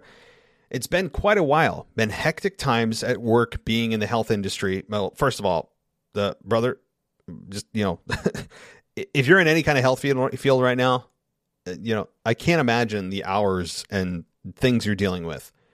I know there's other things other than COVID in this world, and people forget that. Like, everything right now, every symptom everyone has for anything at all is COVID. You know, it's just, I understand the mentality of that, but of course there's thousands of other diseases out there that we're just putting to the side and forgetting about. So I'm not sure if you're dealing with both or one or the other, but, and take a breather when you can. But okay, thanks to all the hosts as well as the listeners on the mailbag, keeping me in touch with everything that's been going on in the WWE world. Hope everyone is doing well and staying safe with this new variant going around and causing panic everywhere. Again, yes. The one good thing I'll say, and I'm really trying not to get political, but since people are bringing it up, this really isn't political though. The Omicron variant, right now all the data seems to suggest it's it's a much more mild form of COVID than Delta and or the original virus.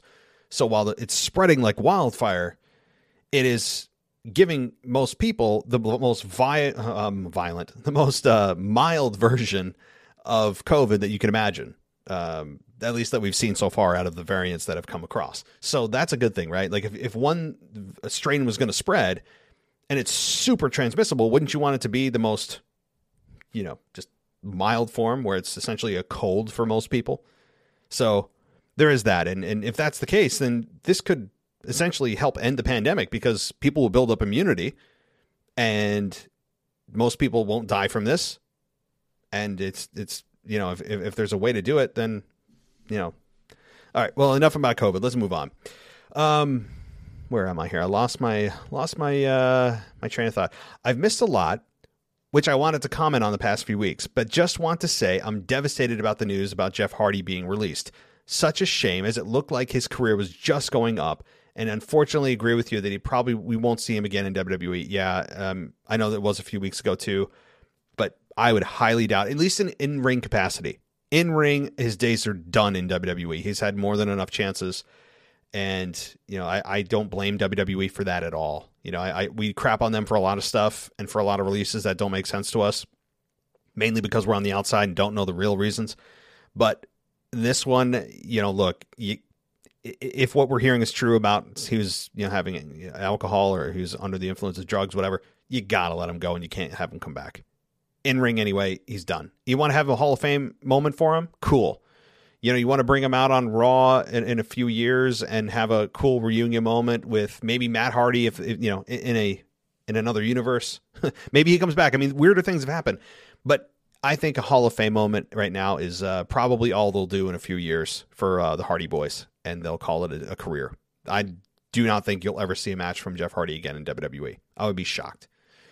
Now, if you want to see Jeff Hardy in ring, of course, AEW may be a place that you can look because things may be heating up there. But all right, I need to agree with you. I actually, for the first time in a long time, watched the entire show of Raw. I actually really enjoyed it and think they did a good job. I'm a massive Liv Morgan fan and do enjoy the story with her and Becky. I was actually shocked that Liv was on Raw this week. As like you say with the predictability, usually after an attack, like last week, the attacked superstar usually misses the next show, and the heel just has a single promo. So it was quite nice, nice surprise and something new. Yeah, that is true. Liv Morgan last week with her arm being smashed between the steel ring steps and the ring post. You're right, yeah, but I think the purpose of that was to show fight in Liv. She doesn't quit, nothing can stop her, even a bum arm can't, all that stuff. But you're right. Okay, I lost my spot again.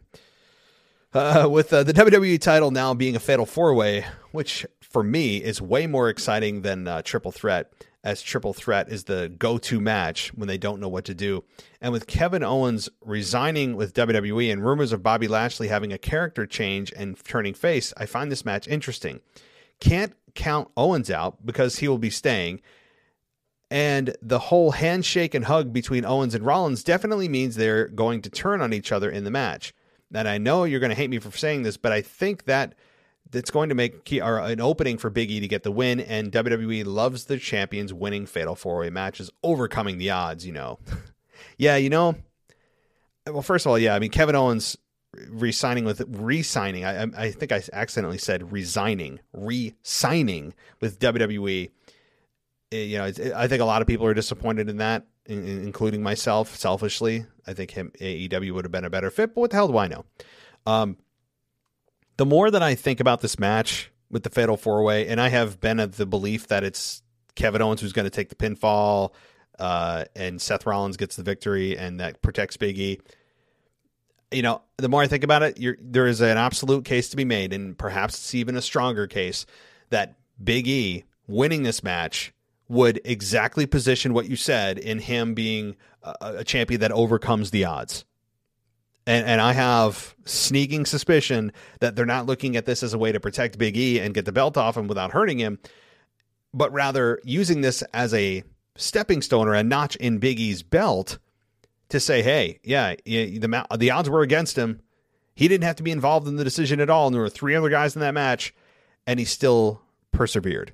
Yeah, I'm getting more and more nervous about that being the outcome. So stay tuned for our preview and prediction show, or our official one coming next week. I'm going to try to get Ashley on. As I've said in the last few weeks, it's been like 3-4 weeks since I've had a co-host on. It's been so difficult with my daughter's sleeping schedule, and I also have a toddler. So when one wakes up, the other one hears the other one wake up, and it's this domino effect, and it's been so crazy, and I hope this is just a quick phase. It's not that I'm being lazy or don't know the value in bringing somebody else on. Trust me, I do, and I want other people on, and I've got so many people backlogged that I want to talk to. Of course, Memphis Mark, who is just so much fun watching him on Twitter and everywhere else he's on social media. He's a blast. I want to bring back Ashley, right? I want to eventually be able to talk to Mimi again about AEW. Like I've got so many people that I've got lined up when things return to normal, and perhaps it'll have to be some weird time during the day that we reconnect, and I'll record it then. But anyway, I know I get that. Oh, while I remember, guys, I can't believe I didn't make this announcement at the beginning. Before I continue, Miller, I don't mean to stomp on your email here. Next week, don't forget, it's the takeover edition of the mailbag. So next week, the mailbag returns with Mr. and Mrs. Casual Wrestling Fan. So get your emails in. They will be answering your emails, including anybody on Patreon sending me their messages through the internal messaging system. I'll just forward those on as emails to him. So don't worry about emailing me directly. So emails to realwwepodcast@gmail.com. Of course, unless you're a patron, just send it through your normal way. Those will all be answered by Mr. and Mrs. Casual Wrestling Fan. He also has an email this week. I'll get to that. But I will be doing the voicemails. So we're going to do kind of a tag team thing here, or really a triple threat since the Missus is involved here. It's kind of a triple threat match. And I don't like my odds, given that there's two of them and one of me. So we'll have to see. I may have to cheat to win, grab the ropes, use brass knucks. We'll see. But that said, I just want to remind you guys. So don't forget, next week is a huge mailbag show. It'll be the after Christmas takeover edition. So, all right, moving on with your email, Miller. Let's see. I used to not care about the New Day. Didn't love them, didn't hate them. But now I finally realized what you've been going on for ages. They make me sick. The New Day is the tag team equivalent of to almost a superhero Nikki. I'm not so invested with Austin Theory, his gimmick and storyline with Mr. McMahon. But Theory is a hell of an athlete, and that springboard Spanish fly he did was freaking insane. Yeah, that was insane. I put Austin Theory over in terms of a in-ring. We all know what he can do in ring. He's a pretty boy face. He's obnoxious. He's got the skills, and we'll see what he can do with them. Georgia drivers take pride in their cars because your car is important to you. It gets you back and forth every day, helping you connect with family and friends, getting you to work, to the store, and the football game. Protect the vehicle that protects you with dependable coverage from an insurance company that's known for keeping its promises. Georgia Farm Bureau Insurance, right here in your community. Learn more at gfbinsurance.com.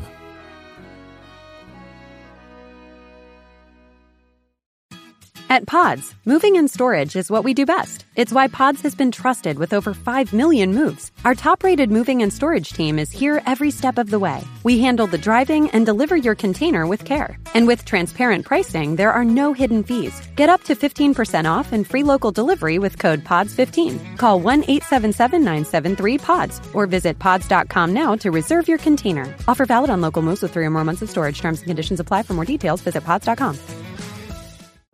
Need a last-second gift? Rethink it. The best gifts don't come with a price tag, and you can't buy them online. Patagonia and the Dirtbag Diaries present a 4-part podcast series about unique gifts that change lives and bring people together outside. Give used, give back, give knowledge, and get inspired. Listen to The Best Gift on the Dirtbag Diaries podcast on Spotify. But yeah, I know. Look, I've been bragging. I've been nagging about New Day for literally years. I mean, probably like 4 years now. I'm not even exaggerating about that. It's been forever since, at least those of you that have been listening to me from the beginning, and even probably before that. And I know it's tiring, and I know it's, kind of like, oh, here he goes again. Oh my God, can you just shut up about it? And I'm not saying you said that, but I'm sure people do. And if it's, the host talks about the same thing all the time, it does get tiring. But when I see the same thing every time, WWE is forcing me to talk about what I see. And if it's the same thing, it's really on them. But I'm glad you finally came around to the light, Miller, and you have realized the ineptitude, the eye-rolling, secondhand embarrassment that is the New Day. Thank you. I'm glad. And hopefully I can turn more people to the light and make them realize that New Day is... They're not just dead. They're embarrassing to the product. They are an embarrassment as characters. Not in ring, not as human beings, but as characters. They're an embarrassment to the wrestling industry. End of subject. I don't know how to make it much bigger of an insult than that. I'm trying to make it, more stinging than that, and without using colorful language or calling for them being fired, which I'm not. They are just an embarrassment to the pro wrestling industry. And they can tout all the merchandise sales all they want. They are, especially Kofi Kingston and Xavier, have been the absolute worst thing to happen to Monday Night Raw since, I don't even know. Maybe the zombies taking or eating the Miz. I don't know. All right, moving on. The AJ and Omos split, I think, is great for both, but Omos is still undefeated in singles action. I look forward to seeing him in the Rumble. But AJ versus Omos, AJ needs to get back into the singles title run, but I also don't want to bury Omos. Will AJ be the guy to give Omos his first singles loss? No, I can say that with full confidence. AJ, right now, this split is probably more about Omos than it is AJ. There's no way that AJ Styles right now, at least how he's billed right now, is going to give Omos his first loss. There's like almost no chance of that. Now, could they eventually have AJ Styles be built up for a number of months and then eventually face Omos and him be the one to finally take Omos down? It could be, but initially, hell no. I just need to add, I don't watch NXT, but I watched the Gonzalez versus Kai Street fight. Holy crap, these ladies are so super tough. They really make the women on the main roster look like fairies. I didn't see it. Can't comment on it. But I take your word for it. Main event for day one, Brock versus Reigns. Last Friday's segment opened a whole new imagination part of our brains. Love it. What's going to happen? I love Reigns, but would love to see his first night back without Paul Heyman. Is Heyman going to come back as Brock's advocate? Is this a setup to screw Brock again? Well, Miller, I think I explained it in a couple of emails before with another patron. It might have been Randy, who brought this exact point up, and I tended to agree that it could be that Brock and Heyman immediately reunite, but only to have Heyman screw Brock at the pay-per-view to help Roman Reigns. And this whole thing's been a ploy between Roman Reigns and Paul Heyman from the beginning, which would then, I think, bolster Brock Lesnar's babyface run, because Paul Heyman's not an inherently likable guy. Like, he can turn a crowd and put their support behind him, but it's not a natural thing to do for people because they're just so Pavlovian response driven to boo Paul Heyman, right? Because he's so good at being a heel. So him turning babyface would be more of a challenge maybe than it's worth. And I think there's a case to be made to have Paul Heyman do exactly that. And don't forget, Paul Heyman actually did this exact thing with the Big Show. When Big Show, I think it was at the Royal Rumble in 2000, do I want to say 2003? Royal Rumble 2003, when Paul Heyman went against, or rather Brock Lesnar went against Big Show. And the reason Brock Lesnar lost that match was because Paul Heyman screwed him. So, it's not the Royal Rumble pay-per-view, but we're getting towards that time. So just some food for thought. It is, I think it's a very good possibility, and actually probably the most likely scenario. Thank you. Thanks, Matt. Hope all you and all the co-hosts and all the listeners are having an awesome Christmas with the family. And let's make the last week of 2021 the best week of the year, and the momentum. You have to do that, don't you? Going into 2022. Cheers. Sorry, Matt. Listening to your... yes, you have an additional thought here. So you said you're listening to my Raw review, and it reminded me, or you, of something I wanted to say. You mentioned the Stack Raw coming up. I'm not sure what you mean by that. The Stack Raw.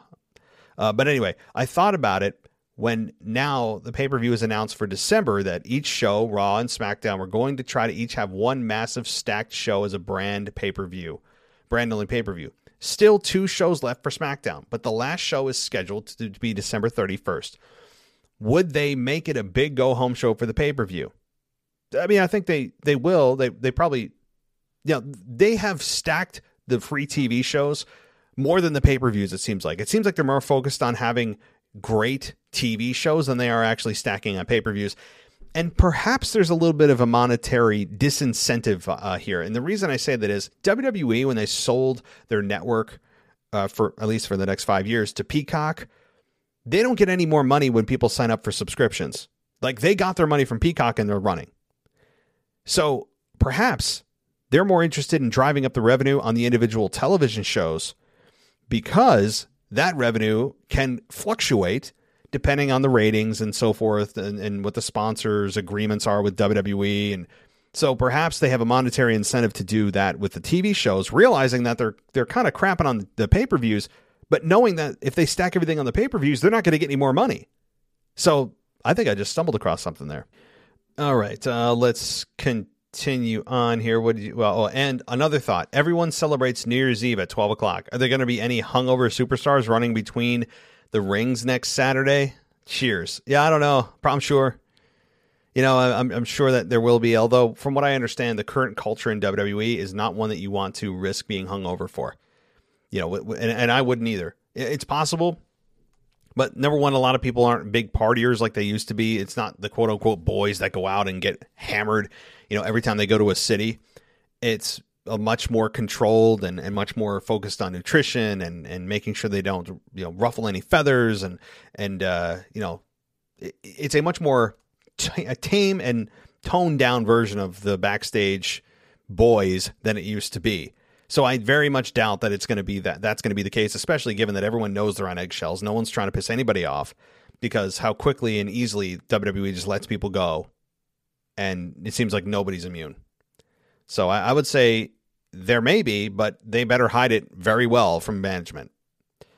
I saw the memes and jokes about Veer Mahan walking from India, which is taking him so long. Interesting fact, Durban, a city in my beautiful South Africa, is the most populated Indian community in the world after the country India.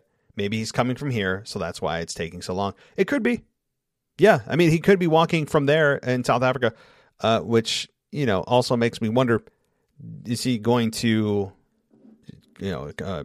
produce a miracle and walk on water across the Atlantic to the United States? I mean, yeah, I don't know. But hey, cool fact, right? I didn't know that.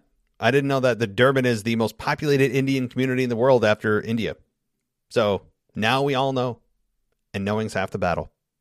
All right, Miller, let's move on. But thank you so much. Hope you are doing well and have a great holiday this coming week. And it's time now to take a break. You know what?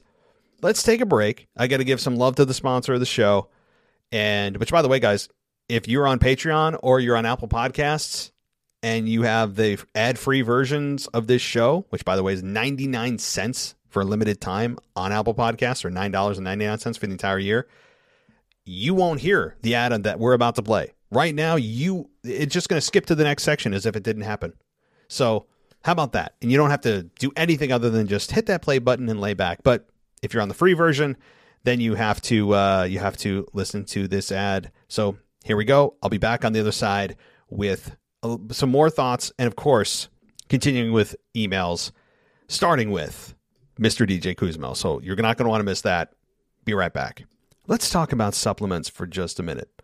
The market of supplements is overcrowded, right? It's oversaturated. There's too many to choose from. You just don't know which one you want. You don't know which one's effective, what has potential harmful side effects. Well, I have one that I can tell you with confidence is not only not going to give you any of those negative side effects, but also will provide you with the energy that's sustainable. It doesn't have those crashes. And the product I'm talking about is called Energy Boost. It's from a company called Vitali Boost, and they sell a bunch of other great products. But you can check out the website at vitaliboost.com. That's VITALI boost.com. So what makes Energy Boost so great? Well, it's made from natural, clinically researched ingredients that include caffeine, B vitamins, and other energy-stimulating nutrients. And it's perfect whether you're working out, gaming, studying, or during those intimate times with your partner. Not only does Energy Boost give you sustained, powerful energy, it's also specifically formulated to avoid those negative effects that I was talking about that some people experience with just consuming caffeine alone. I'm a massive coffee drinker. I can tell you the crash is no fun, right? We all know that. Those of us that are Starbucks aficionados or wherever you may get your coffee, we all know what that does. This is not going to give you that crash. And Vitali Boost, by the way, is a leader in the supplement energy market, and customers absolutely love them. Right now, they have a 92% 5-star review on Judge Me. It's a third-party review platform that only accepts reviews from verified purchases, so you know they're not just creating these manufactured reviews. These are real people reviewing the product, honestly. And 92% is an amazing 5-star rating review. So check out Energy Boost today, risk-free. You can go to vitaliboost.com. Again, that's VITALI boost.com. You use our promo code WWE for a discount. But if you're interested in learning a little bit more about the science behind Energy Boost, visit my Vitali Boost's health guide at vitaliboost.com.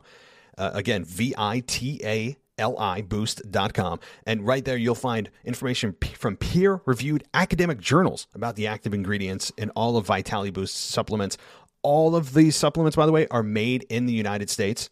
That's cool. And a reminder, go to vitaliboost.com and use our promo code WWE. You'll get a discount on the Energy Boost and all of their other great supplements. So don't miss out, guys.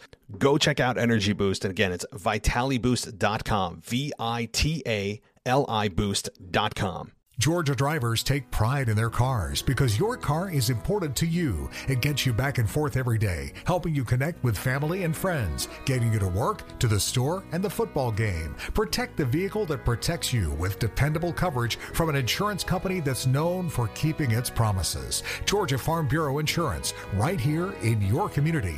Learn more at gfbinsurance.com. The road is calling. It's time to reconnect with loved ones and travel with confidence once again with the Red Lion family of hotels. Our 8 distinct brands meet your every need, from the budget-friendly America's Best Value Inn to our flagship Red Lion Hotels. With hundreds of convenient locations, we have the perfect hotel wherever your next adventure takes you. Plus, when you join Hello Rewards, you can earn 10 Hello Bucks every stay to put toward your next one. So when you're ready, head for the open road and come say hello again. Book your next stay at redlion.com. Welcome back to the WWE Podcast. Let's get back to more great wrestling audio.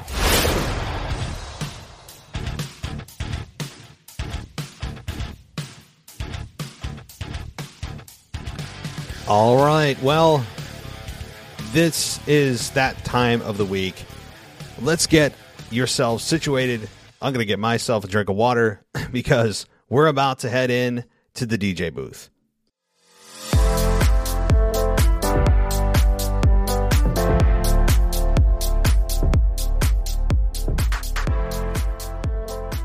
All right, let's get to DJ's email. And he says, "Hey, Matt and WWE AEW podcast fam. This is DJ Kuzmo back at it again in your mailbag show. On this holiday edition of the mailbag, I'm here on this episode to share what's on my mind in terms of storylines, wrestlers, and everything in between. With that being said, let's keep pumping out some awesome content, folks. Just a few days left until 2022. And one more thing to mention. Matt, hopefully you and your wife can create a sleep schedule for your little one. I can only imagine how challenging it is to hit that record button and then pause and come back to continue recording. I don't know how you do it. You must have some sort of magical powers because I can't tell you how many times you probably start and stop podcasting. Yeah, listen, DJ, people have no idea, right? Like so far, everything you've heard up to this point, though, in the podcast, I actually haven't had to stop.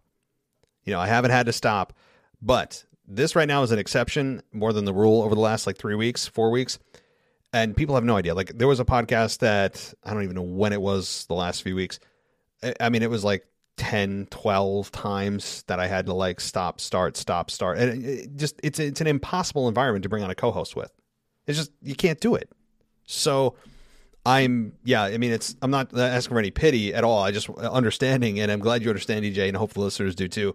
It's just simply out of like life right now, and it's a phase, and it'll pass, and we'll get back to the things as normal. But you know, I'll try to find some creative ways around it over the next several weeks if things don't change. Like I said, recording during the day, some random time during the week if I can get a co-host on, just some ancillary random time other than like at night, which is normally when I record and talk to my co-hosts.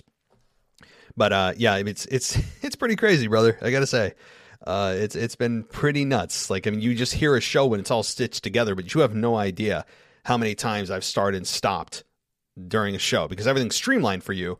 But I try to make the cuts not sound like cuts, just like it was one continuous sentence or thought. It is a little tough.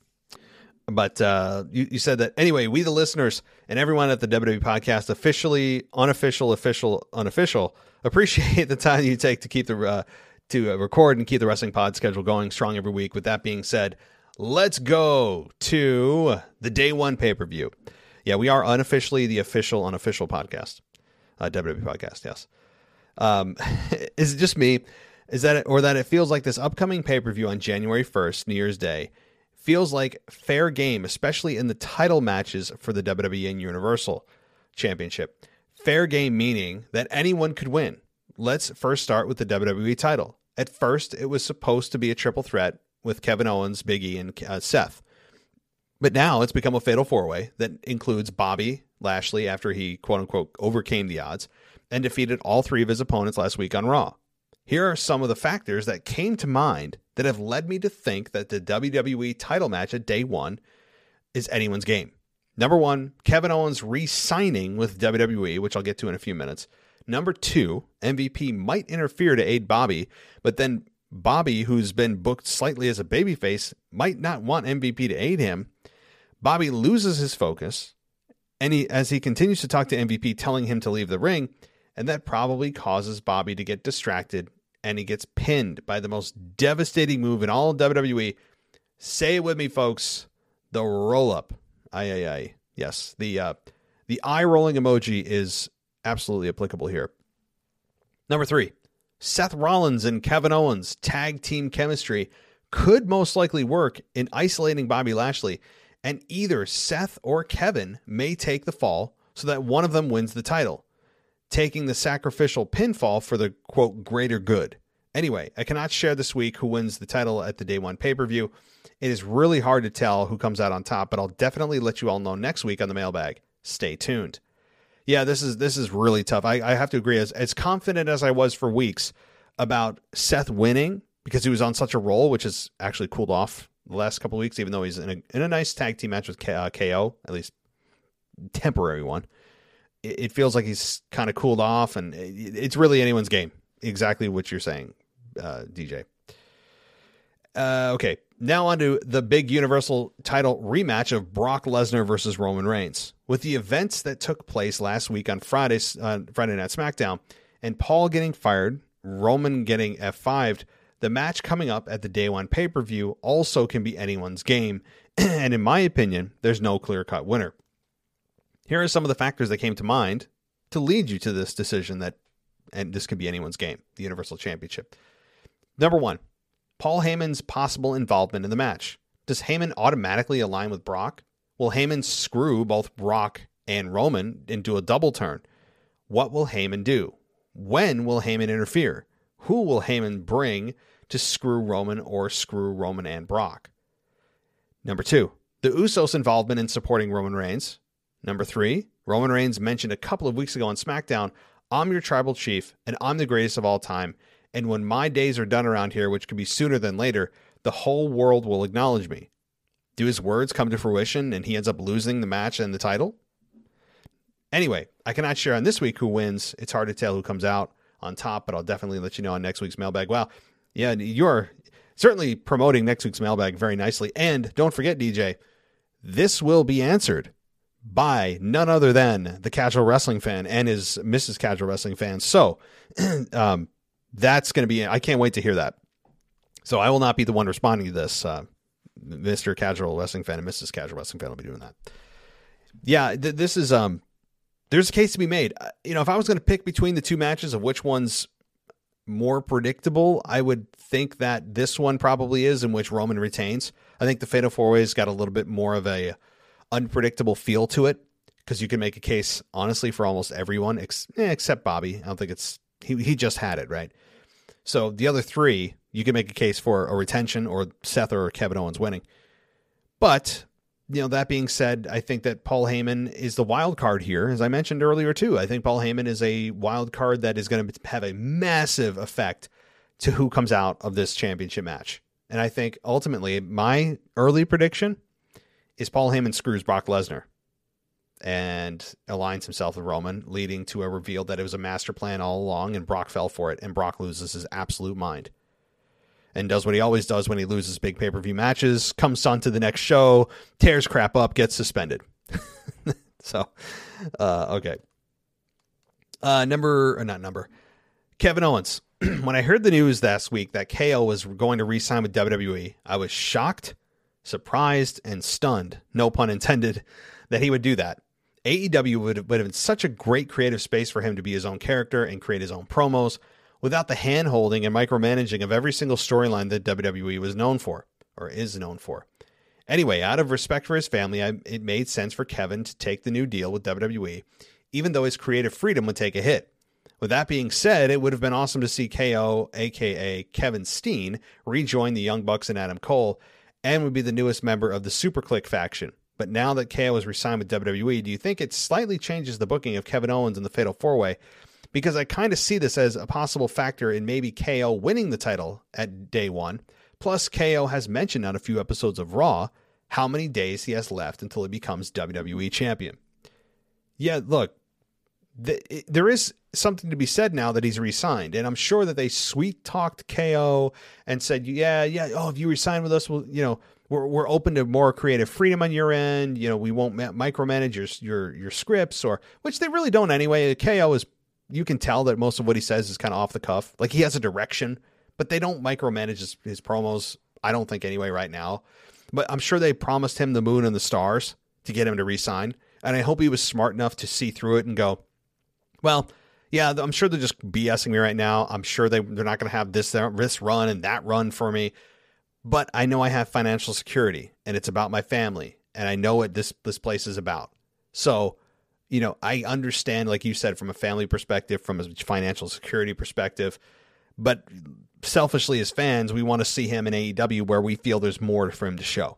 Georgia drivers take pride in their cars because your car is important to you. It gets you back and forth every day, helping you connect with family and friends, getting you to work, to the store, and the football game. Protect the vehicle that protects you with dependable coverage from an insurance company that's known for keeping its promises. Georgia Farm Bureau Insurance, right here in your community. Learn more at gfbinsurance.com.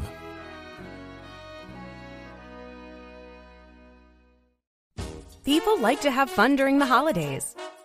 You know what's not fun? Returning an ugly sweater. Don't give anyone an ugly sweater this year. Give Choice gift cards from giftcards.com instead, and they can pick their own sweater from some of their favorite brands. It's genius. You know a spot, but not just a spot. The spot. Actually, with the all-new Nissan Frontier, you know a bunch of them. One for hitting a trail. One for catching a wave.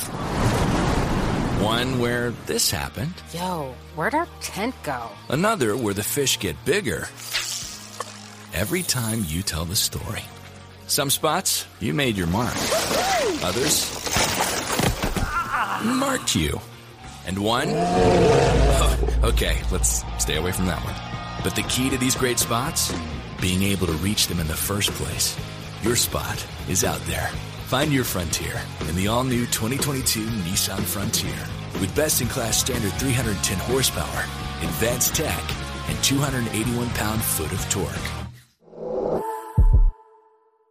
Comparison based on 2022 Frontier S versus latest in-market Ward small truck segment. Base models compared based on manufacturer's website.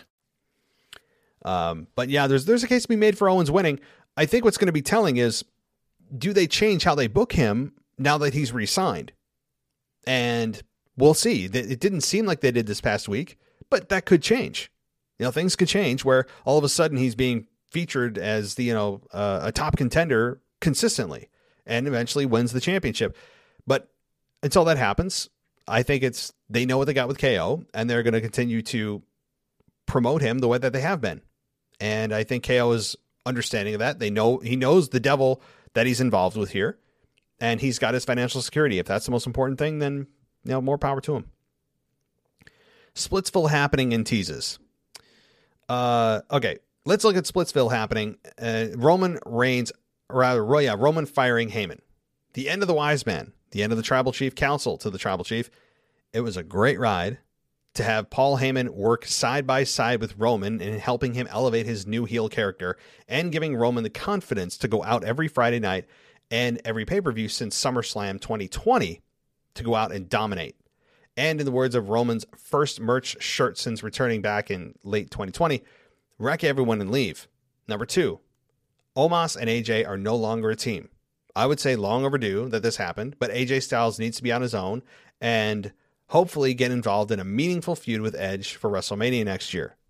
Omos, I guess, is the default heel in this story, if you call it that, but he really hasn't generated any type of heel heat. But he definitely has potential to be a future world champion if he's booked correctly. With that being said, it seems rushed that Creative is booking a match of AJ and Omos, but at the same time, there's probably something on the horizon for both of them in 2022 that we're not seeing. It's coming soon, so stay tuned. Yeah, I think that's true too. I think that what's going to happen, they maybe just want to get this out of the way and just, okay, let's have your match and both of you are on separate paths. We got to get you on your own paths quickly, but let's get through this match. I think that could be an absolute realistic case here. So the Splitsville teases that have occurred the last couple of days, Madcap and Happy Corbin, very low-key stuff, but during the Thanksgiving Battle Royale, there was a scene where Happy Corbin threw Madcap over the top rope to eliminate his fellow partner. And on this recent episode of SmackDown, another tease of a possible split between Madcap and Happy, where Corbin decided to place Madcap Moss to face Drew at day one and not let it originally be a handicap match against Drew. Anyway, I could care less who would be the babyface or heel if a split between them ever were to take place. But if this possibly means we don't get a dreaded Happy Talk anymore, then sign me up when this split will take place. Yeah, I guess you being annoyed by Happy Talk is by design. I guess I always ask, is this heel heat where you actually would pay to see them get beat up? Or is this channel changing, eye rolling embarrassment heat? There's a difference. People try to equate it as all the same and lump it in the same. It's not. Number 2, Nikki and Rhea. After losing the women's tag titles to Zelina and Carmella, there seems to be some sort of resentment that Rhea has towards Nikki that she probably doesn't want to be involved in a tag team anymore. We see this past week Rhea defeating Zelina while Nikki was watching on the match on TV from a side view. Yeah, it's ridiculous, guys. At least it's not Big E apparently just watching with his back to the TV. I mean, Big E is the absolute worst at that. It feels like Rhea is hidden in a tag team that has lost its steam and the good old momentum, and Nikki is doing whatever it takes to keep Rhea interested and happy in being part of the tag team. I say break them up sooner rather than later. Yeah, look, absolutely no one cares if they break up. Nobody. Like, seriously, nobody. Maybe their own internal friends and family would have an opinion about it. Most of us say, Nikki ASH is awful. Rhea Ripley deserves to be on a singles run right now. Let's get them the hell away from each other. Yep. Number 3, Bobby and MVP. I'll cover this on the voice recording portion, but there seems to be some sort of teaser split of Bobby and MVP. When Bobby laid out a challenge for MVP to face Big E all by himself, and then backstage when Bobby doesn't give MVP any response to his question if they're still cool. I really hope this doesn't happen because we still don't get why the hell the Hurt Business of Shelton and Cedric broke up and have no explanation why they reunited for a brief moment with MVP and Bobby, and then we never saw a continuation of that storyline. Yeah, like I don't even want to get into that, DJ. It's a convenience of the moment story with no consideration of logic. It's embarrassing, and it actually is insulting to most people's intelligence. For at least those of us that care. Also, there's a hint of Bobby might be turning babyface since the confusing vignette from a couple weeks ago, and now how Bobby is being booked in the Fatal 4-Way, and the way Bobby was booked for the Gauntlet match seems to be a bit babyface in the whole overcoming the odds crap. Anyway, I just hope MVP and Bobby don't split because of all the accomplishments of last year and this year is all thanks to MVP being the MVP. And last but not least, let's continue with WrestleMania triple threat storyline angle I created last week. And the winner is, after enduring a series of German suplexes and 2 F5s from Brock Lesnar, along with a future shock DDT from Drew, and your winner, reigning, defending, undisputed Universal Heavyweight Champion of the world is Roman Reigns, for the second straight year main eventing a triple threat title match by smashing, stacking, and pinning his opponents. The head of the table reigns supreme. Merry Christmas, Happy Holidays, peace, y'all. And yes, I'll get to your voicemail shortly, DJ. Okay. Yes, I'm glad you were able to bring that storyline to a close. I know we had a lot of people on the edge of their seats. People were emailing me all week. Who's going to win? Who's going to win? Who's going to win? And lo and behold, DJ comes through with Roman Reigns as the winner. So thank you, DJ, for those contributions. Hell of an email. I appreciate it. And we'll get to your voicemail, of course, in just a few minutes. All right. We have only a couple more emails, and then it's straight to voicemails. I have Jim from PA, and he says, I have to say it was nice to see Finn Balor get a win on Raw, and it was great to see Belair finally KOD Doudrop to hopefully end that feud. I've been seeing that most of the titles on the line at day one are going to have, they're going to have the rest of them. I sure hope so, especially the IC and US. They haven't been defended in a while, and that's a shame. Finally, Brock and Roman, their match will end in either a DQ or countout, where Brock will get the win, but not the title. Sorry, one more thing. I can see Liv Morgan losing at day one and then going on and winning the Rumble instead of facing Becky again, throwing us a curveball, and maybe challenging Mandy Rose for the NXT title. What do you think? That's all. Stay safe. Have a Merry Christmas. Thank you, Jim. Hope you're doing well over there in PA, or down there in PA. I'm up in New York, I guess. Down is the appropriate direction. But, okay, so reversing this, what do I think about Liv Morgan losing at day one and going on to the Rumble and winning it, and instead of facing Becky, she faces Mandy Rose?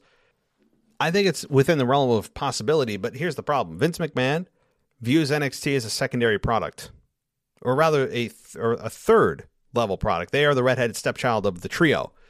And do I think that Vince would use the winner of the Royal Rumble, one of his most prized possession pay-per-views, to face somebody in NXT that essentially was demoted to NXT, which, again, Mandy Rose is doing an excellent job over there in Toxic Attraction. I mean, she's, from everything I've seen and heard from Zach and seen some clips, she's doing fantastic. Much better than she was doing on the main roster. So while it may not be a demotion in terms of execution, the initial move was kind of a demotion, and that said, I think that Vince wouldn't do it for that reason, but it'd be a hell of a twist. Now, Brock getting a win, but only by DQ or countout. Yeah, absolutely. That could happen. Absolutely.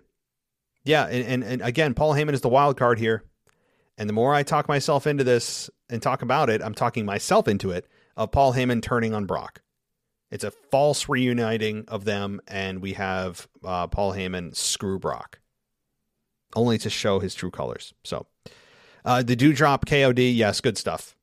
Good stuff there. And the fans loved it. The reaction for that was huge. That was the whole payoff, right? And you're right. That program should be over now that everyone got to see what they wanted to see. A clean victory with the KOD. It happened. It should be, she should move on. Bianca's about to explode again, I think, with the Royal Rumble season right around the corner. Okay. Thank you so much, Jim. And I hope to hear from you next week. Okay. Where are we at? 2 emails left. 2. However, let me check my social media because I am terrible at this. And every week I do miss somebody somehow. Let's get to, I'm looking at my WWE podcast mail here, and nobody. That's actually kind of a good thing. My voice is starting to get a little bit sore from all the talking, but good. And I don't have anything on Twitter. I'm checking as I stand right now. Nothing. Good. Okay. So we do only have two emails left. Georgia drivers take pride in their cars because your car is important to you. It gets you back and forth every day, helping you connect with family and friends, getting you to work, to the store, and the football game. Protect the vehicle that protects you with dependable coverage from an insurance company that's known for keeping its promises. Georgia Farm Bureau Insurance, right here in your community. Learn more at gfbinsurance.com. When you're sick, every minute counts. So don't go anywhere. Go to DispatchHealth.com, where high-quality medical care comes directly to you. No getting out of a sick bed. No crazy driving to an emergency room. No endless paperwork. No hospital waiting rooms. Visit DispatchHealth.com to learn about our medical professionals, then make house calls. Dispatch Health is covered by Medicare and most major insurance. Go to DispatchHealth.com. Everyone loves shopping online. Well, I'm going to tell you what I tell my golf buddies when they buy clubs. Stop searching for coupon codes. Download Capital One Shopping to your computer. Capital One Shopping instantly searches for available coupon codes and automatically applies them at checkout. Plus, it's free, and you don't even need a Capital One card to use it. That's like hitting a hole-in-one without even trying. Capital One Shopping. It's kind of genius. What's in your wallet? Savings and available coupons vary. Let's get to it. It's from, well, you know what? I'll let you guess who this is. I'm not even going to tell you who this is. I'm going to let you guess here. Quiet on the Set. Can we please have quiet on the set? Awesome. Woo. Your resident heel is back. The greatest male and female wrestlers of all time. That's so hard. I can't say that with a straight face. Miz and Maurice are back. To add to all of this, it's the holiday season. I'm feeling good. Let's get into the mailbag episode. Look, I hate to kill the mood, but I think there's a very slim chance that Seth wins at day one. With him being in this little duo partnership with KO, I think they are both out of the title picture, and it's between Big E and Bobby. I think Big E will retain, and maybe Seth will have a title shot 1v1 at a later date. What do you think? Okay, I'll stop there. Again, I'm an hour into this mailbag, and I've convinced myself that Big E's going to retain. I'm preparing myself for the depression that is a Big E retention here. And him aligning with KO is concerning to me because it does tell me that maybe they're going to go on kind of a two-man power trip thing. And also, Seth could play the card that his contract that he won a number of weeks ago to get into this match, which, by the way, should be a one-on-one match, will be his argument, right? Like he could say to Adam Pearce, my contract for the title match said one-on-one. Didn't say a multi-person match. And that's the legality, the technicality he could lean on. So, yeah, I've kind of come to and kind of pre-depressed myself, if that's a thing. I'm looking forward to Omos by himself. I believe he will win the Rumble and beat Big E at WrestleMania. Or he could even lose at Mania to Big E. But now for the present, WWE needs to be careful with how they treat AJ's character if they want Omos to be a hated heel. They must first turn AJ face. How do you think they should do this? I hope they don't just expect the fans to suddenly love AJ again because it gets beaten up after he has been so heelish for so long now. Anyway, that's all for now. Your resident heel, Owen. P.S. I hope you all enjoyed my collection of the best sound and clips in wrestling a few weeks back. I know Matt loved it. Yeah, if you haven't listened to that, guys, I would advise against it unless you like inflicting self-punishment. It really just it scarred my soul forever. And it was a collection of clips that he put together, of which it was every one of my hated phrases, from momentum to boss time. Just you name it. It was devastating. I'm still recovering. I haven't kicked out yet. So, man, it cut me to my core. Now, okay, your question, Owen. How do they do this? Well, it's a pretty easy story to tell, right? You have Omos, the Goliath. You have AJ playing David. So they have that very basic elementary foundation to at least start with. Then you also throw in the fact that AJ has been healed for so long, and I think people are ready for him to break out of this team. So there's that kind of underlying feeling for AJ. But what they should do on screen is not remind people that, oh, yeah, by the way, AJ actually was the one who physically attacked Omos first. I know that's not how they build it on the show, but that's exactly what happened. And what they should do is just have Omos run down the crowd, have, AJ speak some truth to Omos, right? Like, have him go to Omos and say, look, you were nothing. You were, why don't they bring something real back, right? Why doesn't AJ say, you were nothing but the bouncer for Raw Underground, right? Like you were the bouncer for a segment that lasted 4 weeks on Raw. Why not make it real? Own it. Talk about where he came from and the irrelevancy that he was in until AJ came along and made him a star. And AJ has been a babyface before. It's just been a long time, like you said. But I think fans are ready for it. He's been long enough hated as a heel that fans are ready for him to turn babyface. And he's, I think, equally good at both. You don't see that a lot. I think AJ is well suited for both. He knows how to play both sides very well. So, all right, Owen, thank you for your contributions, I think. And let's continue on here with the final email of the evening. Man, my voice is killing me, but no time for the week here because we've got Mr. Casual Wrestling Fan writing in, who again will be hosting the show next week in terms of the email portion. Okay, he says, it's Sir Casual Wrestling Fan. I hope... I'm assuming the Sir is a homage to Xavier Woods. I hope not. Okay. I hope everyone's having a great holiday. I want to take an old subject and give a Casual Wrestling Fan perspective. So, welcome everyone to Controversy with Mr. Casual Wrestling Fan. Wow. Okay, here we go.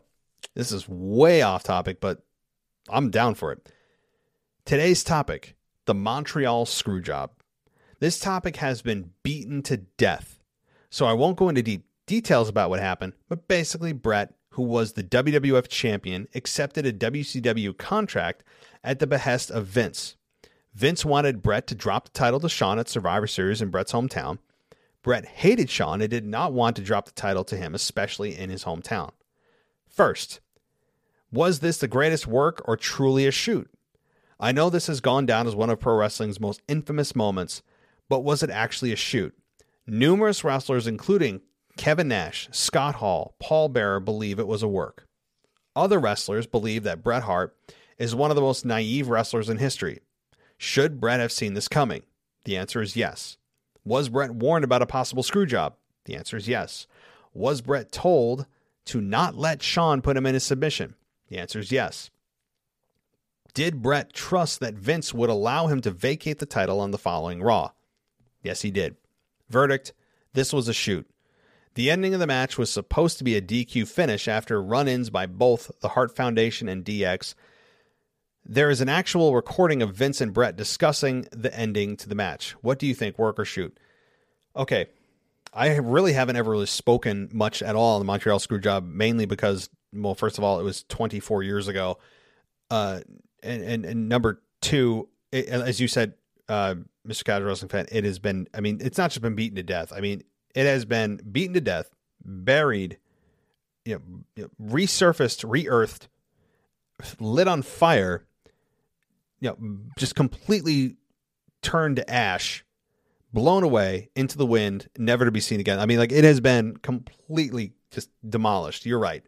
That's really the two reasons I never really talked about it. But to answer your question, since you're asking, it's a shoot, right? I mean, it's fun to believe it's a work, but there's been too much invested, too much evidence to the contrary, especially during a time when kayfabe was actually protected, to believe that there was the depth that they would go to go backstage, for, as you said, with this recording with Vince. Kayfabe was still alive back then to some degree. I don't think that they would have invested this much time and had this many testimonies and talking about this storyline if it was a work. I believe it was not. There was a real bruise from a punch that Bret threw onto Vince, in his office. Bret also left the company. Why would they make this a work? Why would you also have Bret spell the letters WCW immediately after he got screwed? There was Monday Night Wars. I mean, they were locked in a vicious war. You didn't mention the other company. That was a huge no-no. And for Bret to spit perfectly in the face of Vince McMahon, and also to write WCW in the air when he was still on camera, that's a huge no-no. Like, there's too many things pointing to this being real. I will continue to believe it's real as well. Next, did Vince screw Bret? Okay, so we've established it. We both agree it's a shoot.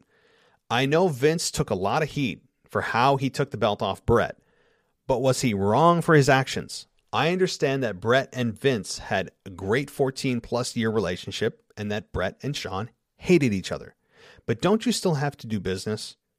To be honest, should any champion be able to tell a promoter, no, I won't drop the belt to a certain wrestler, or no, I won't drop the title in my hometown? Not saying that this doesn't happen, because it does, but should it happen? Or rather, but it shouldn't happen. Every wrestler knows you do the favors before you leave a territory. Now, I'm not defending all of Vince's actions regarding this situation, but just looking at how Vince had to get the title off of Bret. Verdict: Vince did not screw Bret. Vince did what he felt he had to do during the Monday Night Wars to protect the WWF.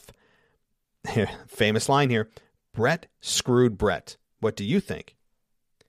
Yeah, look, I like to disagree with you too, and as you usually bring up opposing opinions here, I have to agree with you here too. While I understand Bret and his argument for all the contributions he's made to the business, and that he wasn't asking to change the ultimate outcome of him dropping the belt, just doing it the next night. However, Vince felt that it should have been that very night, in that arena, in that match. And at the end of the day, Vince is the guy you're working for. Your boss tells you to do something. If you don't do it, insubordination, you get written up or fired. I understand that as you build a relationship with somebody, in this case, a 14-year plus relationship, maybe certain favors and things happen that wouldn't normally happen with somebody newer. And things things slide that other, maybe not would happen with everybody. But at the end of the day, you do what the promoter is telling you to do. Unless it's something that's super dangerous, right, that your life could be on the line for, you do it. And, I absolutely understand Bret's argument. I get it. But it's, it should not have happened the way that it did, unfortunately. But yeah, I'm with you. I'm with you, brother. Bret screwed Bret on this one. And let's move on. Okay, last point here. What could have been? Could you imagine Bret versus Shawn, Survivor Series, WWF Championship? The story these two great wrestlers could have told would have been epic. The hometown hero versus the showstopper. To have Bret Hart actually tap to the sharpshooter, his own finish to end his world championship reign and his WWF career. I think this could have been the story instead of the Montreal Screwjob. The crowd would have been upset and heartbroken. Could you imagine Bret in the middle of the ring, being consoled by the Hart Foundation, tears in his eyes as the Montreal crowd cries with him? That should be the story, and that's how I would have booked the match if I were Vince. How would you have had Bret drop the belt? Would you allow him to vacate the championship on Raw? Hope everyone has a Merry Christmas, the one and only Mr. Casual Wrestling Fan. Well, first of all, yes, Merry Christmas to you and the missus as well. Really looking forward to next week with you and the missus. Let's talk about supplements for just a minute. The market of supplements is overcrowded, right? It's oversaturated. There's too many to choose from. You just don't know which one you want. You don't know which one's effective, what has potential harmful side effects. Well, I have one that I can tell you with confidence is not only not going to give you any of those negative side effects, but also will provide you with the energy that's sustainable. It doesn't have those crashes. And the product I'm talking about is called Energy Boost. It's from a company called Vitali Boost, and they sell a bunch of other great products. But you can check out the website at vitaliboost.com. That's VITALI boost.com. So what makes Energy Boost so great? Well, it's made from natural, clinically researched ingredients that include caffeine, B vitamins, and other energy-stimulating nutrients. And it's perfect whether you're working out, gaming, studying, or during those intimate times with your partner. Not only does Energy Boost give you sustained, powerful energy, it's also specifically formulated to avoid those negative effects that I was talking about that some people experience with just consuming caffeine alone. I'm a massive coffee drinker. I can tell you the crash is no fun, right? We all know that. Those of us that are Starbucks aficionados or wherever you may get your coffee, we all know what that does. This is not going to give you that crash. And Vitali Boost, by the way, is a leader in the supplement energy market, and customers absolutely love them. Right now, they have a 92% 5-star review on Judge Me. It's a third-party review platform that only accepts reviews from verified purchases, so you know they're not just creating these manufactured reviews. These are real people reviewing the product, honestly. And 92% is an amazing 5-star rating review. So check out Energy Boost today, risk-free. You can go to vitaliboost.com. Again, that's VITALI boost.com. You use our promo code WWE for a discount. But if you're interested in learning a little bit more about the science behind Energy Boost, visit my Vitali Boost's health guide at vitaliboost.com. Again, VITALI boost.com. And right there, you'll find information from peer-reviewed academic journals about the active ingredients in all of Vitali Boost supplements. All of these supplements, by the way, are made in the United States. That's cool. And a reminder, go to vitaliboost.com and use our promo code WWE. You'll get a discount on the Energy Boost and all of their other great supplements. So don't miss out, guys.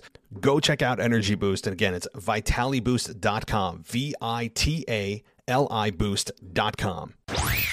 Welcome back to the WWE Podcast. Let's get back to more great wrestling audio.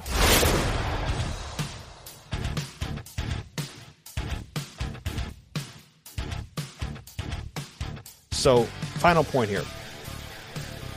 I don't know if I would have done it that way. See, I can finally debate with you a little bit on this. Of course, debating to nobody because you're not here. It makes it so easy to debate, right? But that's not bad. The problem with that I have is this. You say that the crowd would have cried with him. I doubt that. I think the crowd would have turned on this very quickly. The Montreal crowd is extremely sympathetic towards Bret Hart. He's one of their own. They would have crapped all over that finish. If the Montreal Screwdriver didn't happen and we had Bret Hart tap out to his own finish in his own hometown, I think they would have crapped all over it and booed the hell out of it. I think that would have happened, given the two, especially the two opponents in the ring, right? Like people knew, even back then when the internet wasn't so big, that they really didn't like each other. You believed it because they really didn't, and it came across in ring, and they had a great program together, and they had great chemistry as well. So given the intense rivalry they had, the story rivalry they had, everything that went into it, I think the crowd would have completely rejected it and really been honestly pissed off. That would have been the outcome of that. I believe the outcome of this would have been implemented. What I would have done? No, I wouldn't have allowed him to vacate it on Raw. If I were Vince, on the promoter, you do what I say. Because at the end of the day, you're leaving. I'm in charge of this promotion. I believe this is the best direction for the company, and Sean's going to still be here and continue to carry the company while you're gone. So what I would have had Sean. I mean, this sounds super boring. I would have had Sean hit him a super kick and call it 1, 2, 3. I mean, I know that sounds ridiculous. I would not have put him in a sharpshooter. If you put him in a sharpshooter, fine, but I wouldn't have had Bret Hart tap out to it. But to me, it would have been very straightforward, and then have Shawn Michaels crap all over the crowd, disrespect him, maybe get on the mic afterwards and run down everything about Bret Hart and the Canadian, culture, whatever he does. And the crowd would have absolutely destroyed Shawn Michaels. And then, though, what I would have had them do after Shawn's champion, he doesn't see Bret Hart for a few minutes. Bret Hart recovers on the outside, and he ends up putting Shawn in a sharpshooter, leaving the crowd happy. Shawn's tapping out, but it's too late. The match is over. And then you have Bret Hart hold up the championship, look at the championship, stand on the top rope with it one more time and hold it up while the crowd cheers for him. And he gets that moment with his hometown crowd, even though the belt's already been transferred. That's how I would have done it. Sweet chin music. You want it to be credible with the guy that's still going to be here. You don't want to have a cheap win. And you don't insult the person leaving by having him tap out to his own finish. I know it's the favors need to be done by the person leaving. That's old school territory logic, and I still agree with it. But you also get to have Bret have that moment with the fans and get a little bit of revenge on Bret, on Shawn, leaving them feeling good by having that visual of Shawn tapping, but realizing it's too late. But he still gets a little bit of payback. Holds up the belt, has a moment with the crowd, and then lays the belt in the ring and leaves. That's how I would have done it. So how about that? All right. Thank you so much, Casual Wrestling Fan. Looking forward to next week. That said, let's jump into the voicemails. I don't know why I said it like that. My voice is just tired of talking. I think that's really what it is. And I'm also getting a little bit tired. So let's jump into the voicemails, of course, starting with none other than Mr. DJ Kuzmo.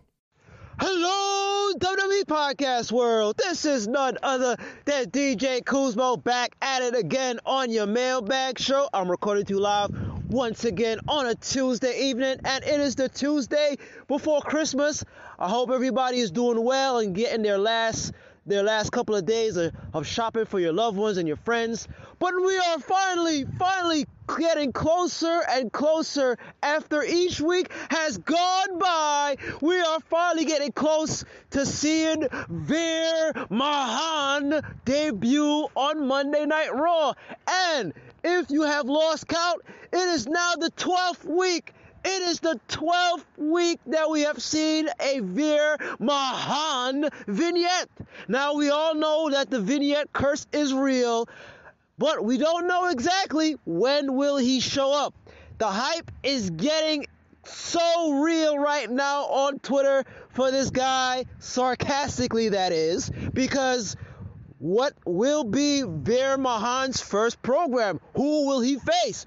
Will he, most likely, he look like he's being booked as a heel, of course, but who will he face upon his debut? That is for creative to give us and for us to figure out as we go along, most likely till probably next year when we finally get the Veer Mahaan debut. He's coming to Raw, and you better beware of the Veer. Now, as we continue on this mailbag, I want to talk about what's going on Monday Night Raw.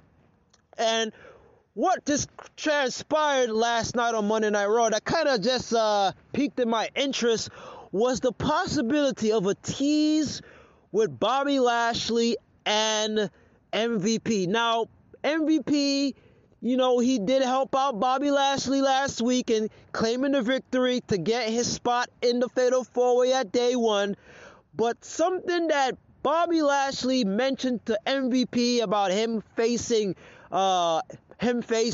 Big E and him just stepping aside and seeing how MVP, you know, will go about this match with Big E. I don't know what's going on, you know, there. What is Bobby Lashley's angle? I don't know, but that kind of piqued my interest in the sea of teases of breakups that we saw last night on Monday Night Raw. And they also had a backstage segment, you know, where MVP, once again, he wanted to find out if him and Bobby Lashley were on the same page. Bobby Lashley didn't give him an answer. I don't know what's going on there. But you know how WWE loves to break up certain things, and we all have a long history of all these breakups. So I hope to God that Bobby Lashley and MVP do not break up. I hope they stay together because they're pretty much what's remaining of the Hurt Business, or what was the Hurt Business, of course, with Shelton Benjamin and Cedric Alexander. So I don't know what's going on with that picture, but I just hope that Bobby Lashley and MVP are on the same page. Now, I want to flip it over to SmackDown. I want to talk about what's going to happen this coming Friday night on SmackDown. We have our gauntlet-style match, and Sami Zayn, I'm putting it out there, folks. Sami Zayn is going to win the gauntlet match this coming Friday on Christmas Eve, and he will get his title shot against his old buddy, his old friend, none other than Shinsuke Nakamura. We can finally see the day we have a new Intercontinental Champion. We have somebody that will defend the title and bring back the honor of the Intercontinental title. No offense to Shinsuke Nakamura, but the booking was horrendous. How you have a champion but don't defend the title on a regular pay-per-view basis? But now that we have Sami Zayn in this gauntlet match this coming Friday on SmackDown, there is hope, folks. There is hope that Sami Zayn will win this match. He will get his one-on-one title match against Shinsuke Nakamura, most likely on New Year's Eve, or maybe they book it to day one, which is the best because, it's best to have a title match on a pay-per-view because we all see nowadays that we have all these title matches on free TV. But we could all look back. We could all look back to the time when Sami Zayn and Shinsuke Nakamura and Cesaro were all part of a stable called the Artist Collective. And I remember when they all came to SmackDown, if I'm not mistaken, none other than that I believe it was Sami Zayn was the Intercontinental Champion. And of course, you had Shinsuke and Cesaro were heels. But now in this predicament, just to bring things full circle, it would be so awesome that Sami Zayn goes up against his old friend, his old buddy, now turned rival, in Shinsuke Nakamura, and put it there, folks, he becomes the new Intercontinental Champion, Sami Zayn. I'm throwing it out there because I know it's going to happen, because it's time for a change for the Intercontinental title, to see it on the hands of Sami Zayn. Sami Zayn has been screwed over, of course, we saw with Roman Reigns and Brock Lesnar.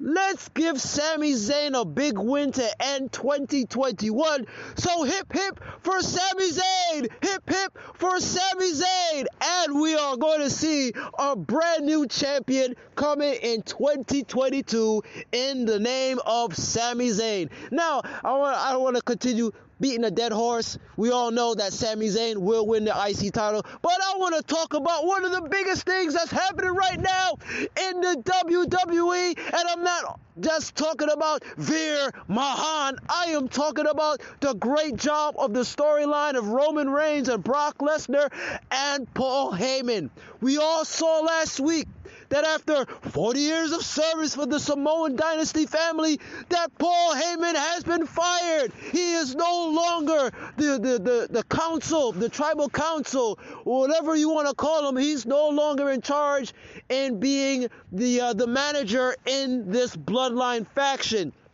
I'm so happy to see this, and I like to see what's going to happen next in this new chapter. Most likely, the obvious may happen that Brock Lesnar may align with Paul Heyman, but what if Paul Heyman actually, he still remains in the storyline? Brock Lesnar is doing pretty good right now on his own as a babyface. He's cutting some good promos. He's actually being able to be comfortable on the mic. So I don't know what's going up next, what's going to happen next in this triangle, in this storyline, because you have your players, you have your script. Now we just need a new chapter. What's the next direction? What happens with Roman Reigns? What is the future of the bloodline?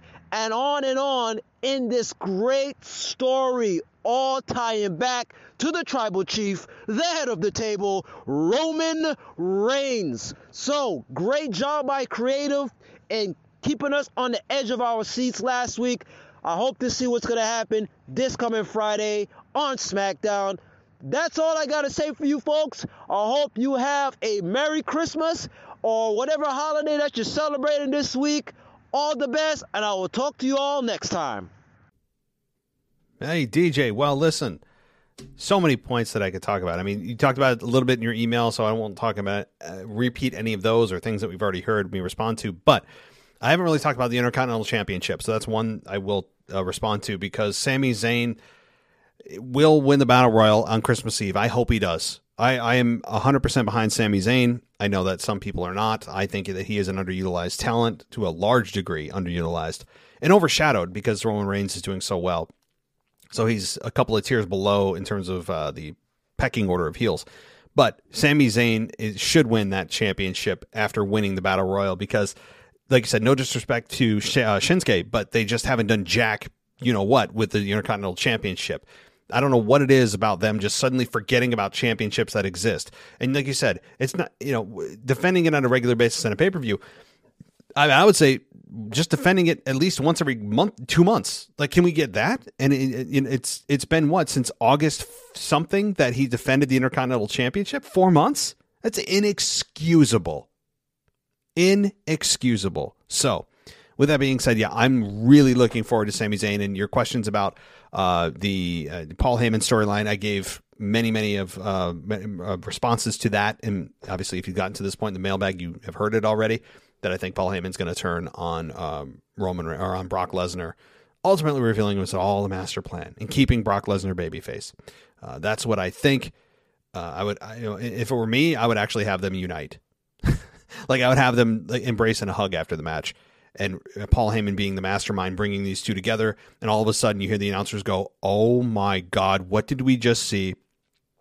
Who could possibly stop these two now that they're united? I want to see a Roman Reigns and Brock Lesnar unification.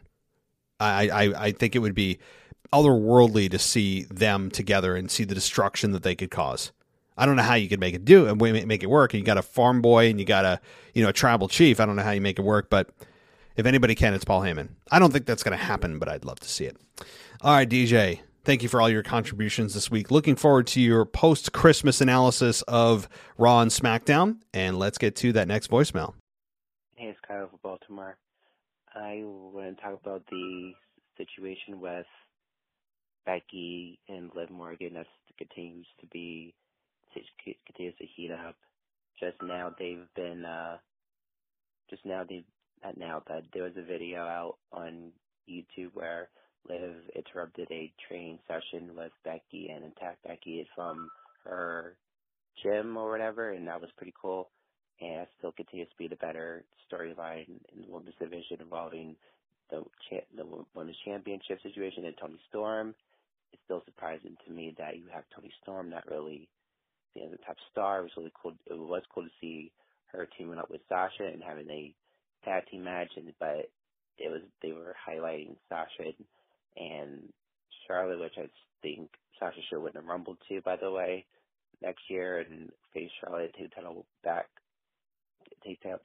and be champion again, because Charlotte isn't doing anything for me personally, because I'm just not a fan of her anyway. But yeah, Toni Storm has just not been doing anything lately credible with Charlotte, and Liv, even though she is not seen as a top star, she's been booked like one with Becky and booked very well, and I'm enjoying it, even though I know that Becky's going to retain because Becky is great, and I love Becky. And so anyway, that's it.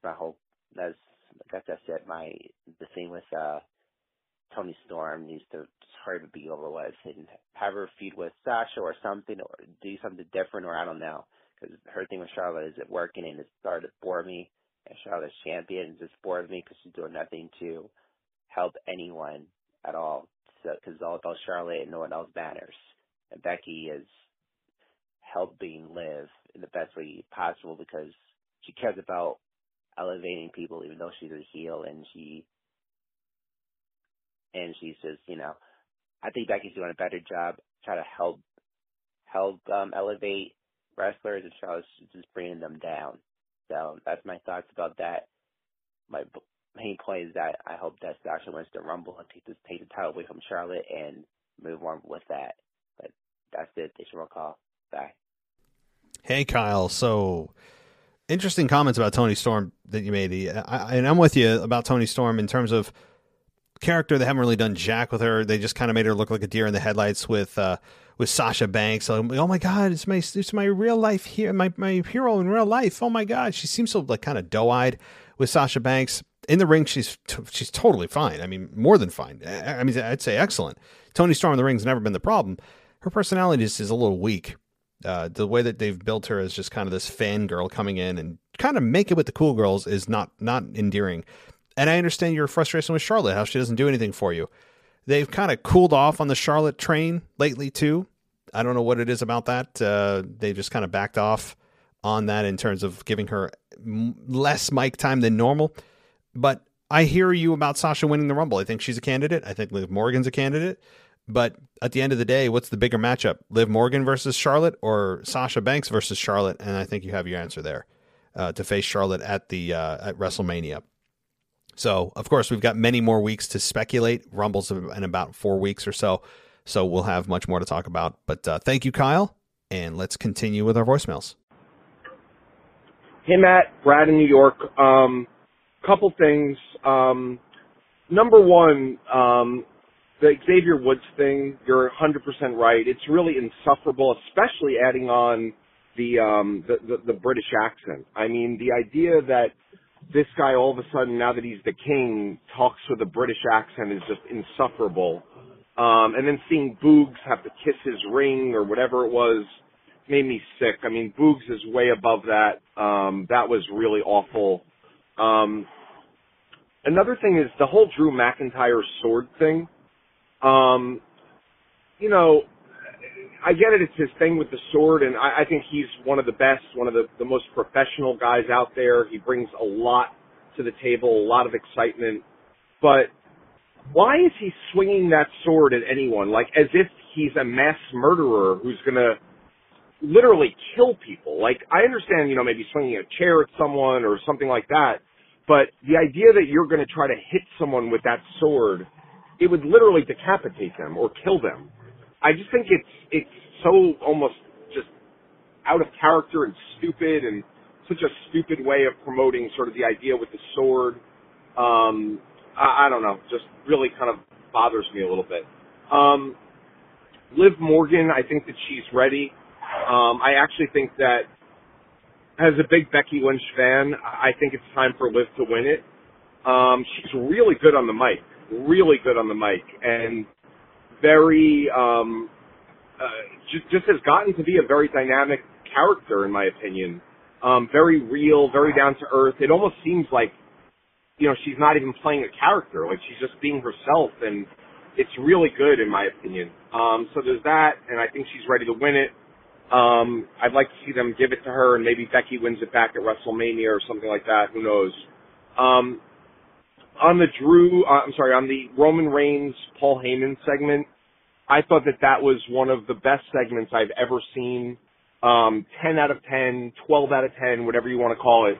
That was about as entertaining, as shocking, as amazing as, you know, that's really pro wrestling at its best to me. That sort of drama and that sort of intrigue, coming from that situation. But I find it hard to believe that Paul Heyman is now just going to be with Brock Lesnar and that's going to be the thing going forward.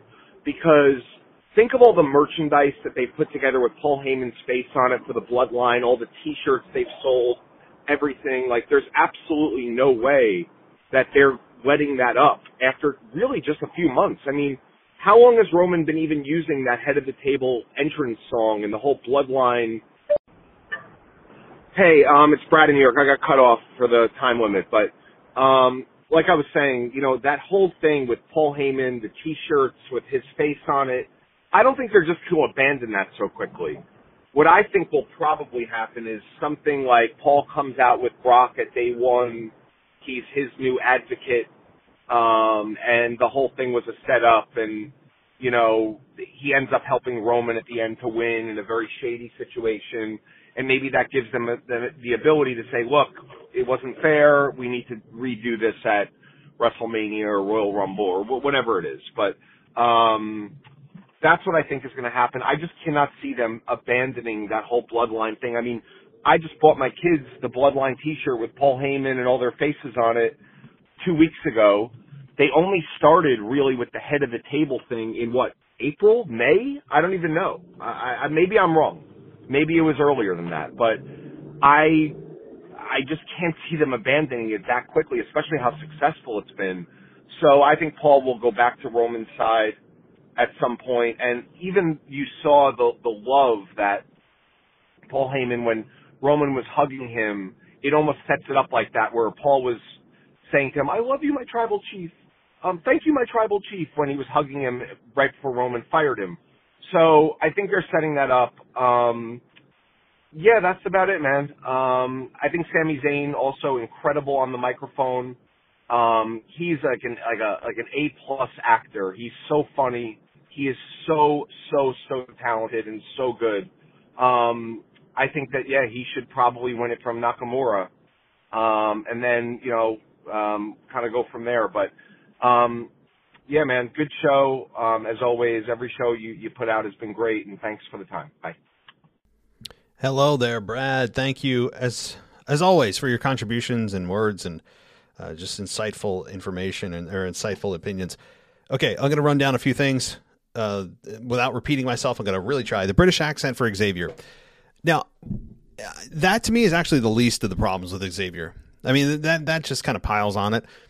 But my issues with Xavier run deeper and longer than this. This is just kind of the crescendo of all the nonsense and all the eye-rolling secondhand embarrassment that he has provided me and others over the last several years.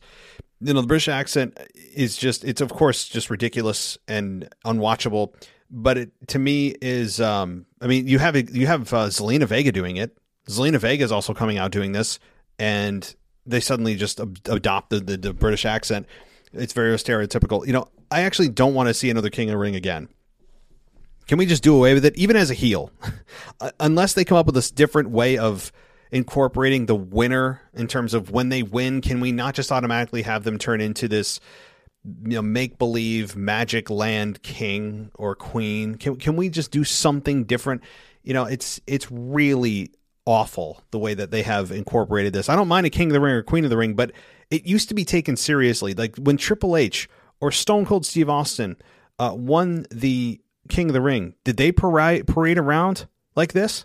Did they parade around like they are suddenly the king and queen of England? I mean, it's just so bad. It's so bad. I mean, again, the British accent is just cherry on the whole awful cake that Xavier has created over the last several years. Drew swinging the sword. Why is he swinging it? It's for the visual. We all know, you know, that he's never going to be able to hit somebody with it, ever. I mean, it's just never going to happen because of the actual damage and mortal wound he would inflict on whoever he hit with. So I don't, you know, it's just, again, nobody has really used a sword before. That's different. He has a story behind the sword. There's some meaning behind it. It's his mother, named after his mother who passed away. So there's meaning behind it there, and it adds a little bit of depth other than just a prop.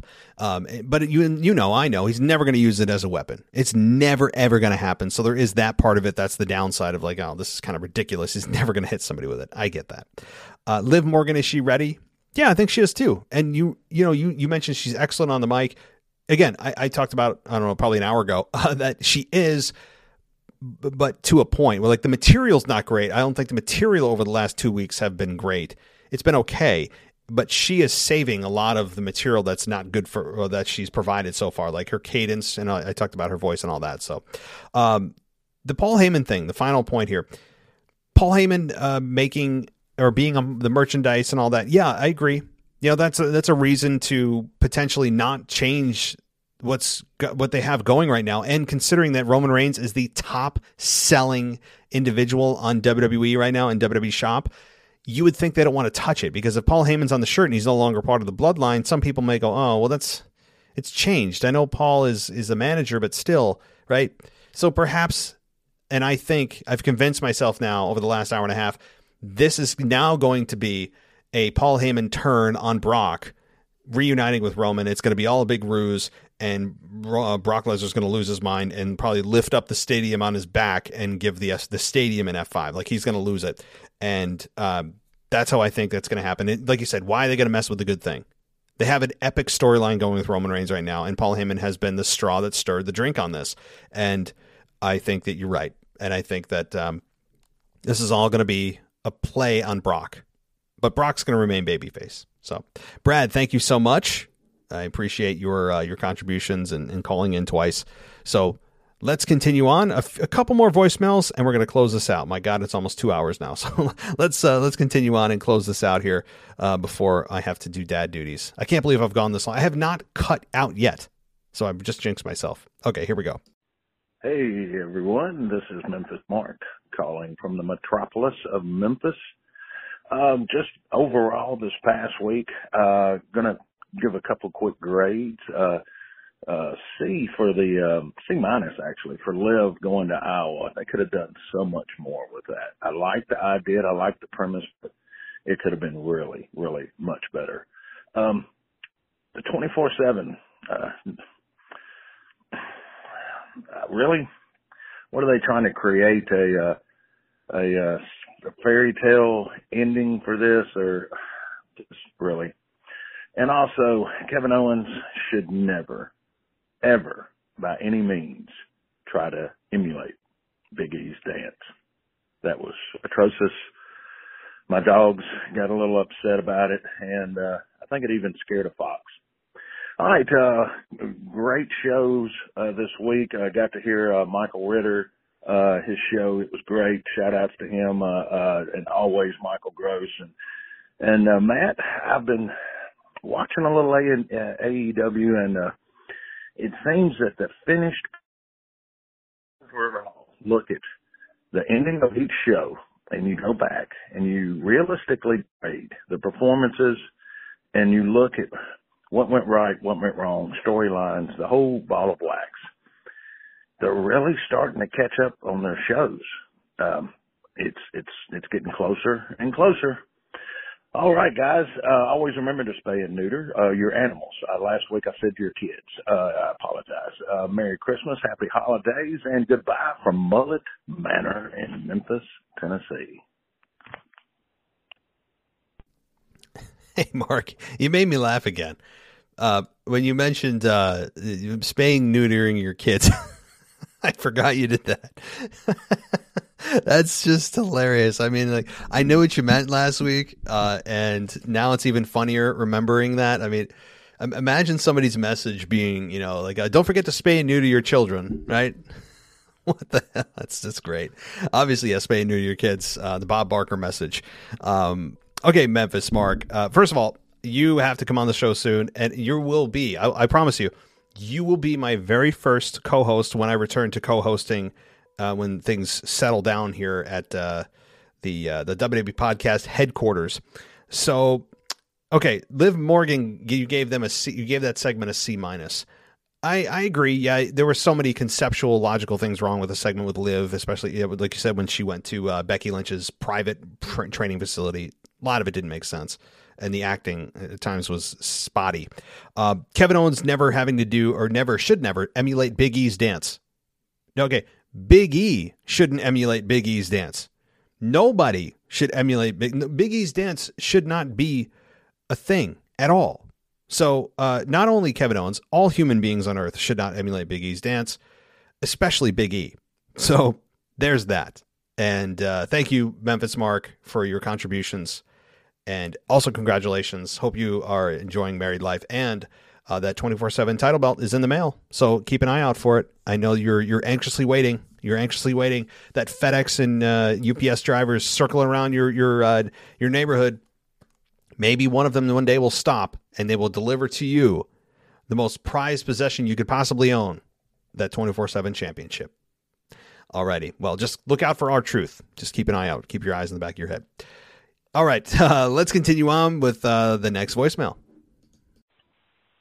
Hey, man, this is Justin from Maryland. I just wanted to get my thoughts on a couple of things that happened. So first, I definitely enjoyed the final segment of SmackDown. I had a feeling that Roman was eventually going to get rid of Paul Heyman. I would have rather saw a spear than a Superman punch. I felt like that was just, I don't know, man. But wondering if this is kind of swerve, maybe it's just to, eventually screw Brock in the end. I'm not sure. But, I thought that was okay. I definitely enjoyed Seth Rollins and Kevin Owens working together. They definitely have a lot of chemistry, great chemistry together. It would be interesting. I don't think this will happen, but Kevin Owens is he hasn't won the tag titles, and that shot and Grand Slam champion, so there would be a tag duo go for a while. But yeah, I definitely enjoyed that. When Kevin Owens resigned, that kind of made me think that he might win. I think there's a slim chance he could win the victory. I think if Lashley has a shot at winning it, I think Kevin Owens has a small shot. But that was cool. You didn't answer one of my questions last week about Roman Reigns' next opponent after Brock. you know either because they might go to Drew, but I feel like Drew should just be in the Rumble. I don't think he should fight Reigns at the Rumble. So I don't know if you have any ideas of who Roman could face next, but I just want to throw it out there. And I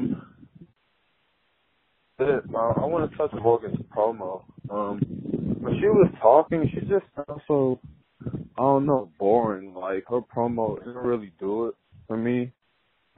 She got a good couple of lines, but I didn't really, I wasn't really connecting to her as far as, her energy. She just sounded like she was just going off of, her lines. But other than that, I think that's it. Randy Orton versus Otis next week should be fun. So hopefully Orton can get an RKO on him. But I don't know, maybe Otis wins by DQ or something. I think they're trying to build Alpha Academy for the next challengers. Because, hey, it's Justin from Maryland again. I guess I went over the limit when I was trying to finish my topic, but I was saying that I think maybe Otis could win via disqualification or count out. I think they're trying to build Alpha Academy to fight RK Bro at day one.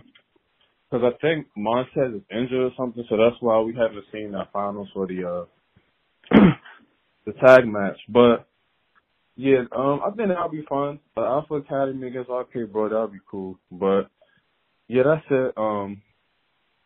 I just wanted to touch on those things, and I'll talk to you next week, and I can't wait to hear your responses. Hey, Justin. So, first of all, thank you for sticking this long. Really, everybody for staying this long. I mean, it's 2 hours into the show here. And Justin, I want to apologize for not answering your question. So let me answer the question right now. Who is Roman Reigns' next opponent after Brock? Now, again, I think it could be Drew at WrestleMania, but that's WrestleMania. Who do I think could kind of fill the gap? I would have said Jeff Hardy. Obviously, we know the story there. That would have been my answer. But obviously, Jeff Hardy is no longer there. I'm cheating here, but I think I need to cheat to make sure I give you an accurate response. Who do I think Roman Reigns could face after Brock Lesnar? Now, this is also assuming that Brock steps aside and another challenger rises up to face Roman, right? Because if that's not the case, then it could be another Roman Reigns-Brock Lesnar match before we get to the Rumble or at the Rumble.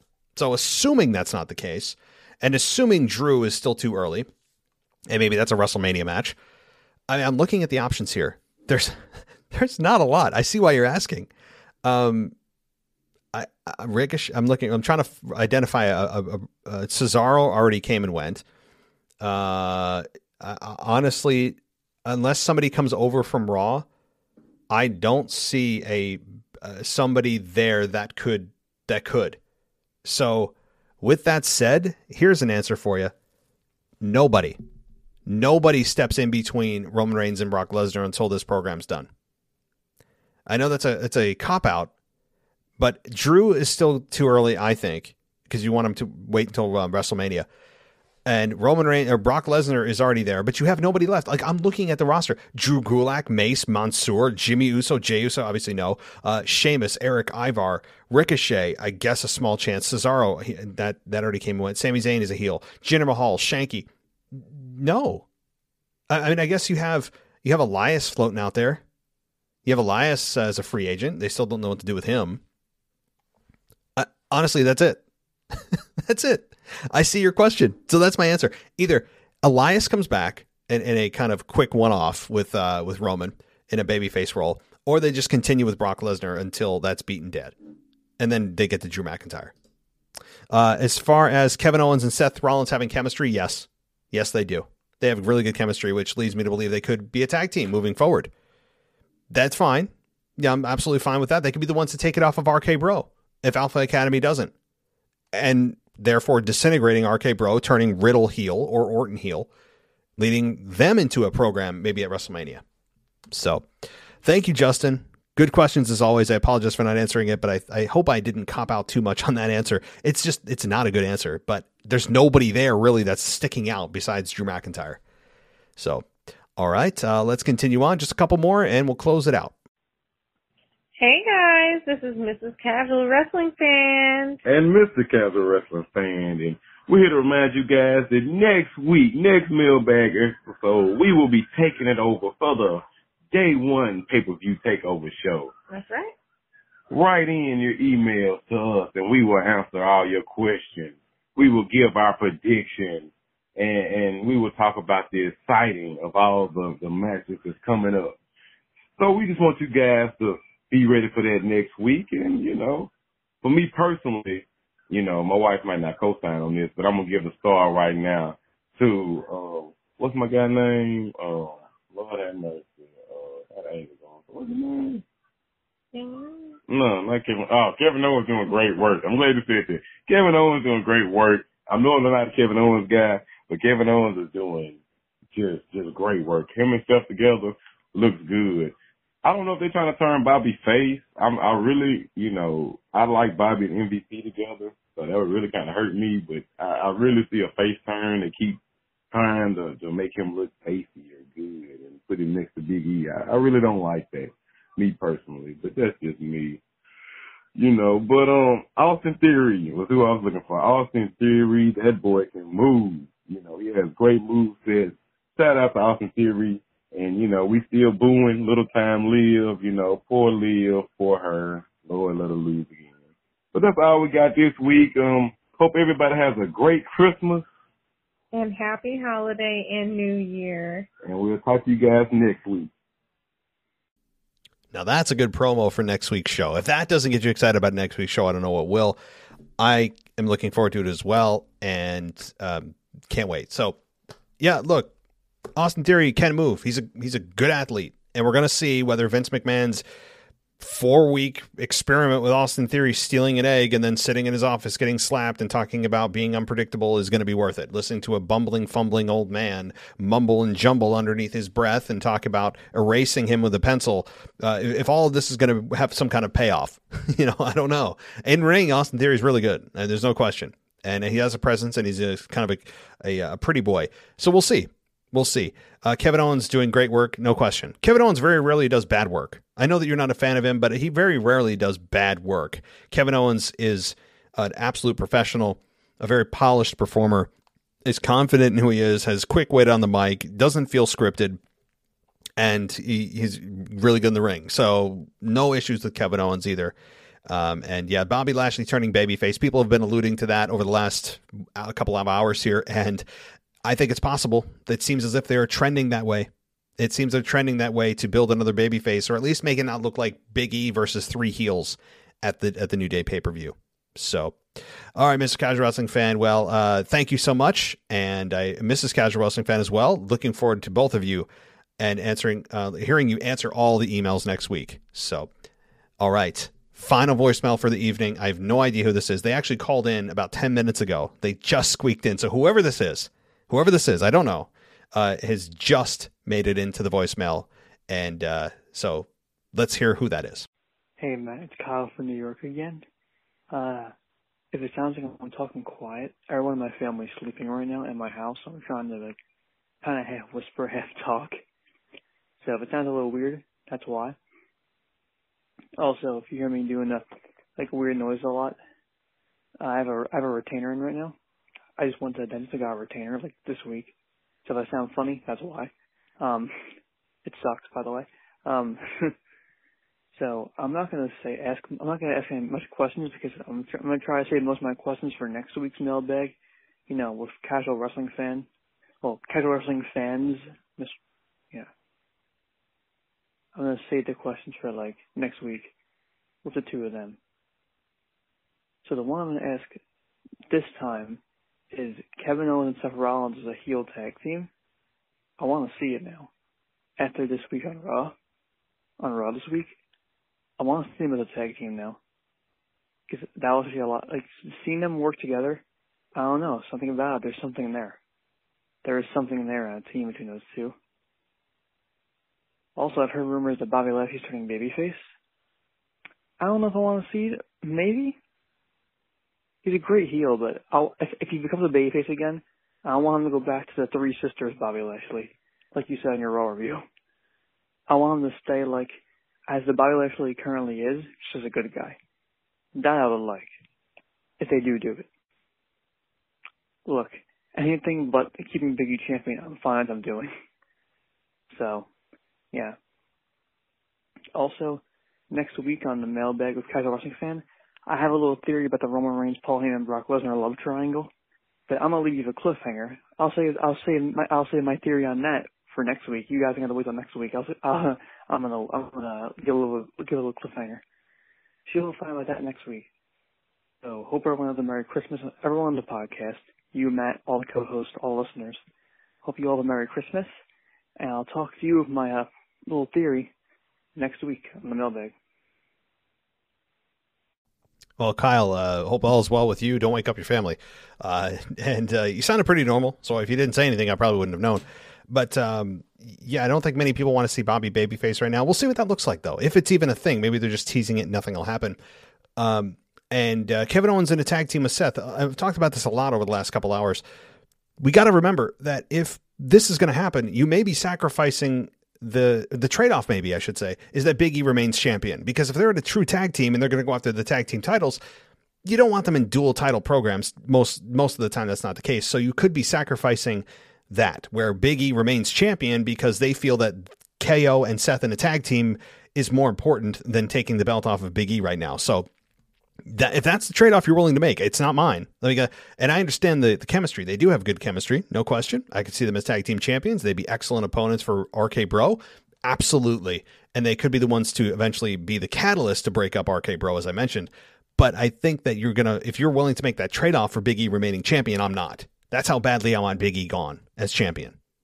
But so we'll have to see. But I'm more and more convinced over the last couple hours that this is going to be a Big E retention at day one. But thank you for the cliffhanger. I have my predictions coming next week as well. Big week next week with the day one pay-per-view next Sunday night. Unbelievably, it's only a week and a half away now. It seemed like it was forever, and now it's a week and a half. And we're into 2022, and also a WWE pay-per-view that night on Saturday night, which is kind of cool. So thank you to you, Kyle. Thank you to Mr. and Mrs. Casual Wrestling Fan in advance. Everybody, DJ, Memphis Mark, everybody that contributes on a weekly basis, Brad, everybody, thank you so much. And don't forget to go ad-free. If you don't want to hear those ads that are throughout the show, you can get rid of them by going to Apple Podcasts and subscribing for 99 cents for the month, or $9.99 for the entire year. This sale is not going to last forever, as well as, or you can do both, going to Patreon, and you get $1. It's the same price.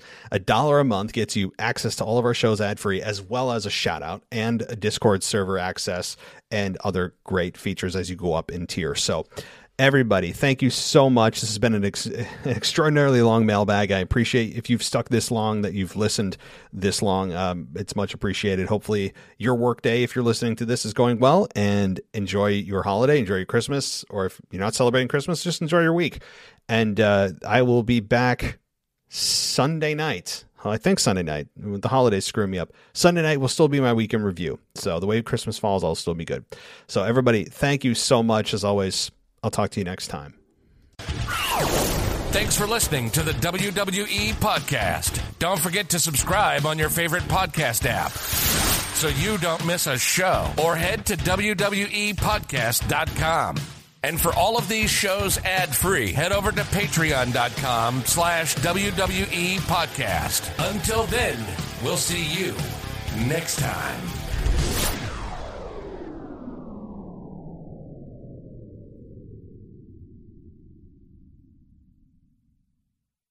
Georgia drivers take pride in their cars because your car is important to you. It gets you back and forth every day, helping you connect with family and friends, getting you to work, to the store, and the football game. Protect the vehicle that protects you with dependable coverage from an insurance company that's known for keeping its promises. Georgia Farm Bureau Insurance, right here in your community.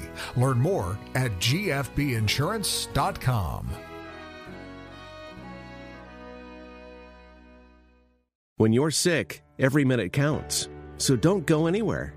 Go to DispatchHealth.com, where high-quality medical care comes directly to you. No getting out of a sick bed. No crazy driving to an emergency room. No endless paperwork. No hospital waiting rooms. Visit DispatchHealth.com to learn about our medical professionals, then make house calls. Dispatch Health is covered by Medicare and most major insurance. Go to DispatchHealth.com.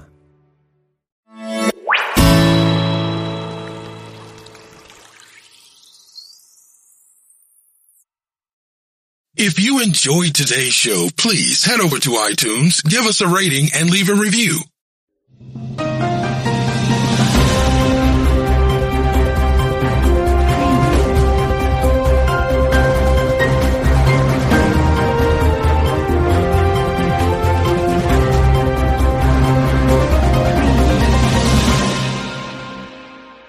Hey, do you love a good story? Great. Then you got to check out the #Storytime podcast. Each episode brings you the craziest, creepiest, and cringiest stories from YouTube, TikTok, Reddit, and beyond. My story is about the time that I was broken up with at the 9/11 memorial twice. Look, the internet is a dumpster full of stories, and I, your host, Will McFadden, dive in headfirst, sift through the flaming trash, and bring you nothing but treasures. Listen to all 21 episodes of #Storytime now on the iHeartRadio app, Apple Podcasts, or wherever you get your podcasts. At ADP, we understand the importance of building the right team and offer the data insights to help. Just as importantly, our AI technology helps you pay the team accurately. Grow stronger with ADP. HR, talent, time, and payroll.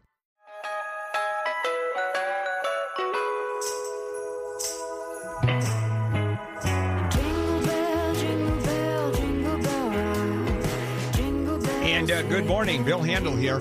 And the morning crew on a Thursday, wet December 23rd. It looks like rain, snow in the upper elevations right through Christmas Day.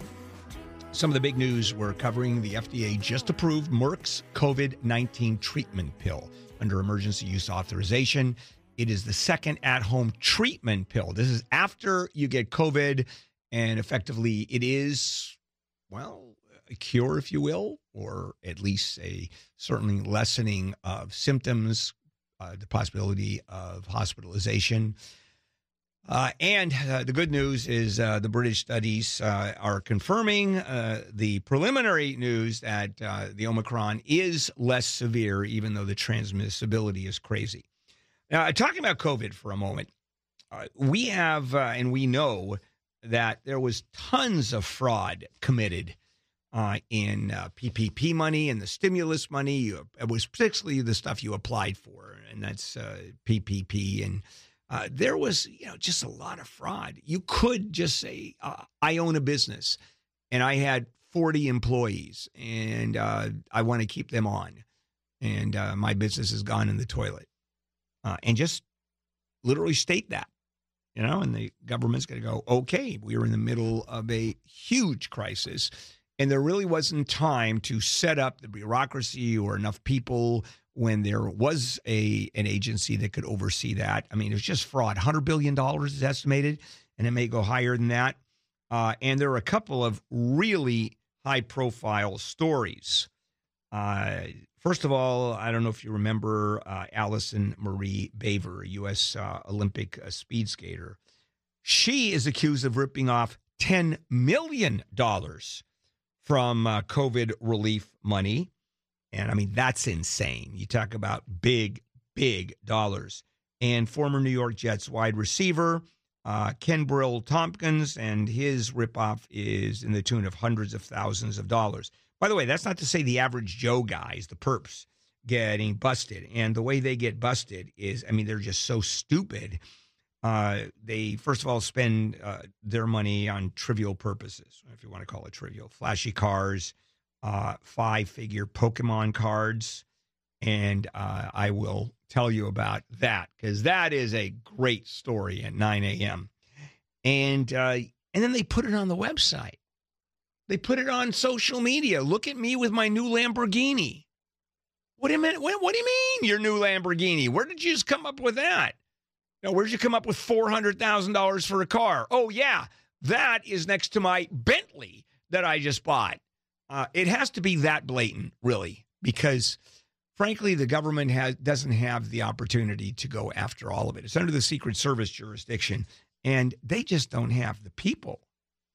And so he was nailed for, actually, she was nailed for laundering, making false statements to a bank, defrauding an estimated $10 million of COVID funds. I mean, how the hell do you do that? Well, in her case, she applied for 8 paycheck protection programs in April, seeking the $10 million for her production company, Allison Baver Entertainment. 2 years after her skating retirement, she went for it. And what she said was that she had a monthly payroll of $4.7 million, where she had no monthly payroll. She didn't have employees. And she claimed to have between 100 and 430 people. I mean, that's really going for it. Man, when you go for that level, they're going to pay attention. And she transferred another $150,000 to another production company that she founded. I mean, it goes on and on with these perpetrators. And I get calls from on Handle on the Law constantly saying, Bill, I was on unemployment and I actually was working for 2 weeks and took the unemployment checks. Am I in trouble? I said, you've certainly violated the law. I mean, that is fraud against the Social Security system or fraud against the unemployment state of California. But you think they're going to go after 2 weeks of wages when they have people that are ripping off California, the county, the feds, to the tune of millions of dollars each? So are you wrong? Yes, you are wrong. Are you criminally liable? Yes, you are, even though the punishment would be a slap on the wrist. Is there virtually any chance of you getting nailed on this? No. I mean, there's bigger fish to fry. I'm talking about tens of millions, maybe $100 billion of fish. That is a lot of fish for sure. And I'm looking at 6 pages of these where you have person after person and story after story and scheme after scheme. But we are just digging into the beginning of the COVID fraud. And I tell you, this is what a great way for the schemers and the fraudsters. It was like an open invitation. It's like an email was sent to them saying, hey, you want to make some real money? You go right ahead and defraud us. Burlington, Vermont, known for a few things, and one of them is cutting its police force by 30%. And has that come back to bite them in the ass? I'll talk about that when we return. This is KFI AM 640, live everywhere on the iHeartRadio app. Let's turn into a report from Jennifer Jones-Lee. We wish you a Merry Christmas. We wish you a Merry Christmas. We wish you a Merry Christmas and a Happy New Year. Good tidings. Hey, good morning. Wet day today, tomorrow, Christmas Day, Thursday, December 23rd, and we are in for some weather, to say the least. I don't remember the last time we had this much rain right around the holiday season. And some big news that we're covering. The FDA just approved Merck's COVID treatment pill, the second at-home treatment medicine available to U.S. citizens. I want to share with you a story about Burlington, Vermont. In this Burlington, Vermont, a little city of 44,000, is where Bernie Sanders started his career. And this is a city where the city council, the fight is not between the Democrats and Republicans, because there are virtually no Republicans on the city council. It's between the Democrats and the progressives, which used to be called the liberals. And the progressives have won. I mean, this is pretty left-wing stuff. This city is dominated by real left-wing. It's like our legislature dominated by Democrats, but they're all not crazy left-wing Democrats. Here, you got crazy left-wing Democrats. And so first of all, let me tell you, the police chiefs, the police department has been very progressive, way ahead of the curve in terms of, for example, community policing. That's a big issue. They've done it for years and concentrated on it. Well, after George Floyd, a month later, the city council is now dealing with a demand to defund the police. And the council, spent hours and hours debating it, and they said, yep, we're going to defund the police by 30%. That is a big hit. Now, no cops were going to be fired. It was all going to be done by attrition. And they figured it would take years to get there, at least the attrition part. Not a chance. The police officers were retiring, quitting in droves. They didn't want to deal with a city that the city council just hated the police. So they went ahead and cut it by 30%. And here we are a year and a half later, and man, they don't know what to do. They are stunned, because what ends up happening if you engage in policing on a community level, community policing where you deal on a social level, you know what? You're not going to have time for the other stuff, the serious crimes, because there simply aren't enough cops. There are times, and a city of 44,000 is, still reasonable. It's geographically, it's a large city. Most of the time, it's 6 cops who are patrolling the entire city at night, because that's all they have. So you have a city council that's super liberal, was able to defund the police, cut 30% off the police force, and all of a sudden, guess what? Crime has gone up. Now, historically, crime has gone down in Burlington. It's been one of the success stories of policing, liberal policing in the country. But man, when you cut 30% off, boy, that's just cutting a police force at its knees. So there is one council person who actually pushed for this big time, and it's an African-American woman who had been elected to the city council a month before this resolution was passed. She introduced it. Now she's coming back. She's backpedaling. You say, maybe not. Let's rethink it, which is happening all over the country, because the defund the police model it's just not working. Because the only stats that exist, and keep in mind, we're talking about surveys, legitimate surveys done by legitimate survey groups, even liberal social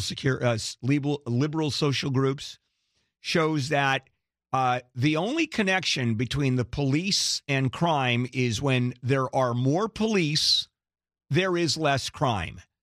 When you talk about, we're going to have a better life, we're going to have a better policing model, concentrating on social issues, concentrating on dealing with the homeless, concentrating on rehabilitation, or not arresting minors, or not arresting for simple misdemeanors, then what you have, actually crime goes up. The model we're talking about, the liberal policing policy, there is no scientific connection between that and crime dropping. There is a scientific connection between more cops, less crime. And people are starting to wake up and getting the message. Now, can you concentrate on community policing? Sure. Can you concentrate on de-escalation? Sure. And that should happen. Should you concentrate on more training? Sure. That is appropriate. It's happening. And I believe in that. I'm all for it. But I also believe in lots of cops doing it, because cops are a deterrent. Cops arrest more people if there are more cops. And guess what? Look at the crime rate that's happened recently out of COVID. And by the way, I just want the bad guys dealt with. I don't like the idea of being assaulted and all of a sudden that's not a serious crime. Or if I'm a store owner and someone takes $940, shoplifts $940, that's only a misdemeanor, and that's a slap on the wrist. Matter of fact, being arrested, if they're arrested, it's a revolving door. They get booked, they make bail. In most cases, there's no bail required. They're out on their own recognizance. And out they come, literally before the storekeeper is inventorying how much he or she has lost. Defunding the police. Boy, let me tell you, that's coming back to bite us all. Coming up, What is the hottest holiday item this season? Is it Beanie Babies? Is it Cabbage Patch Dolls? No. There's a list that's number one on the Santa's list. I've been a good boy Santa, and this is what I want. And it's just a sign of the times. This is KFI AM 640, and let's check in with Jennifer.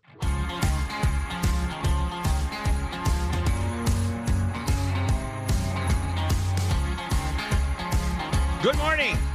Bill Handel on a Thursday morning, December 23. It's cold, it's rainy, it is gray outside, dreary. That's the weather report this morning. Just wanted to make you feel good for celebrating Christmas day after tomorrow. And some of the big stories we are covering. The Supreme Court is going to hold a special session in 2 weeks to weigh the challenges of two Biden administration policies covering vaccine requirements, the mandates for millions of workers. And the fact that the court is hearing it early, several days before it normally goes back into session, indicates how important the court thinks this is. I think they're going to uphold the mandate because it is such a severe public health issue. And the precedent is the courts, in fact, allowing mandates. But that goes back to 1904 with smallpox vaccinations. Now we're going to be talking a little bit about what's going on just before Christmas and through New Year's Day. Now, do you remember all those hard-to-get, impossible-to-get holiday gifts for your kids? And going back, Beanie Babies was one. They were impossible to get. Cabbage Patch Dolls.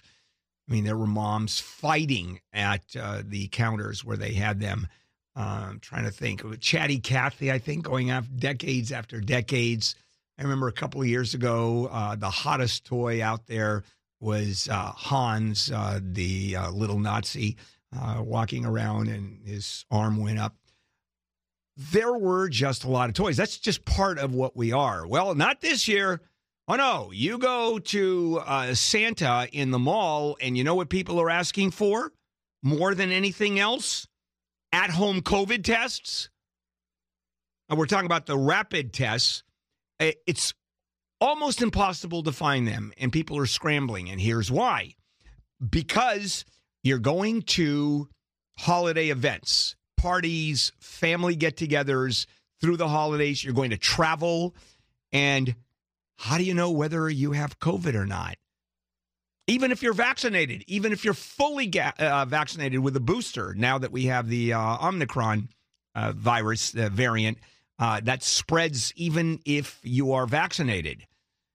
And so you want the at-home test, because if you're a reasonable person, you want to know if you have COVID, and you're not going to give it to your grandmother or aunt or uncle at a holiday get-together. You just bail out. And so let's get those tests. Yeah, let's get those tests. Where are you going to get those tests? Well, you can go to Walmart. No, they don't have those tests. I mean, you can try, but they're out of it. Rite Aid, no, that's a problem too. Go on the internet to find these at-home tests. There's 15 companies that are doing this, incidentally. No, they're out of tests too. I mean, what happens is you can come in whenever a batch comes in, then you want to be first in line and show up. And they'll tell you, we have a batch coming in, in 3 days. Well, sometimes it's 4 days because of what's going on in trucking, what's going on in distribution right now. It's completely insane. So that's really the way. You can sign up. Maybe you go on the internet and just get in line, and you'll get your test. The companies that make these tests are trying as hard as they can. They're running 24/7 shifts, and they still can't keep up with the demand because actually people want to know, do I have COVID? Being asymptomatic, and I can't go to family get-togethers. I can't go. And then there are people that are caring people that will fly and be right next to someone, and you would think those folks want to know if they have COVID or not. I'm going to say the majority of people do. So most stores have been wiped out in terms of the number of COVID testing.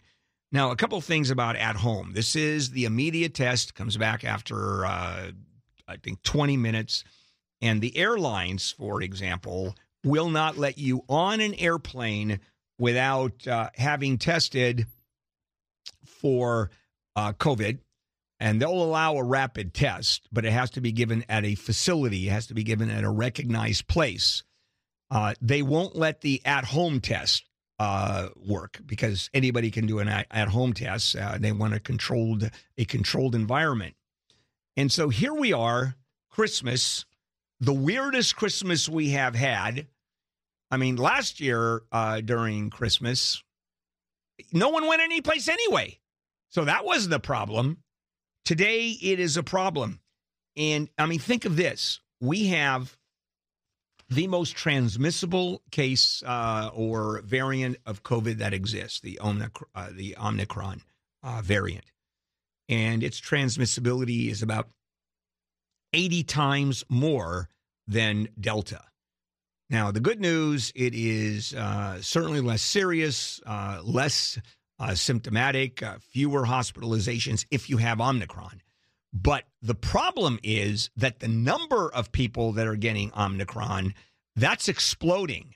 So if you look at whatever less percentage go into the hospital than, for example, having the Delta variant, you're still talking about a huge increase because the sheer numbers are bigger of people who have contracted COVID, particularly the Omicron. I mean, what is it, in L.A. County, the numbers of Omicron testing positive has doubled since yesterday. That's how transmissible this is. And we're in the middle of a winter surge. And at the same time, the airlines are jam-packed. People are ignoring it. Now, there are little circles on the floor that say you have to be 6 inches or 6 feet apart, right? Have you seen any video of what's happening at the airports with those lines going down that are 200, 300, 800 people? Is anybody social distancing? No, and that's one of the big ones. Now, everybody has masks, thank goodness. And then you have certain venues like at Staples. I think today it starts crypto or tomorrow it starts being named crypto. There you have to show either a booster proof. No, not booster yet, but full vaccination, 2 shots.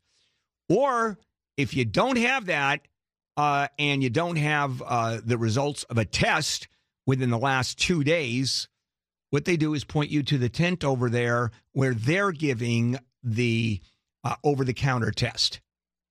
Then you're allowed in if you test negative. I mean, that's what's going on. That's what the Omicron is about. That's what's happening with the over-counter test, and that's on everybody's to-do list or to-get list from Santa this year. You know, are there any toys that are actually super hot that people are fighting over? You know, I really don't know. Tyler, do you know? It's really just gaming consoles, from what I understand. PS5s, Xboxes, the new Nintendo Switch. Other than that, I'm not really sure.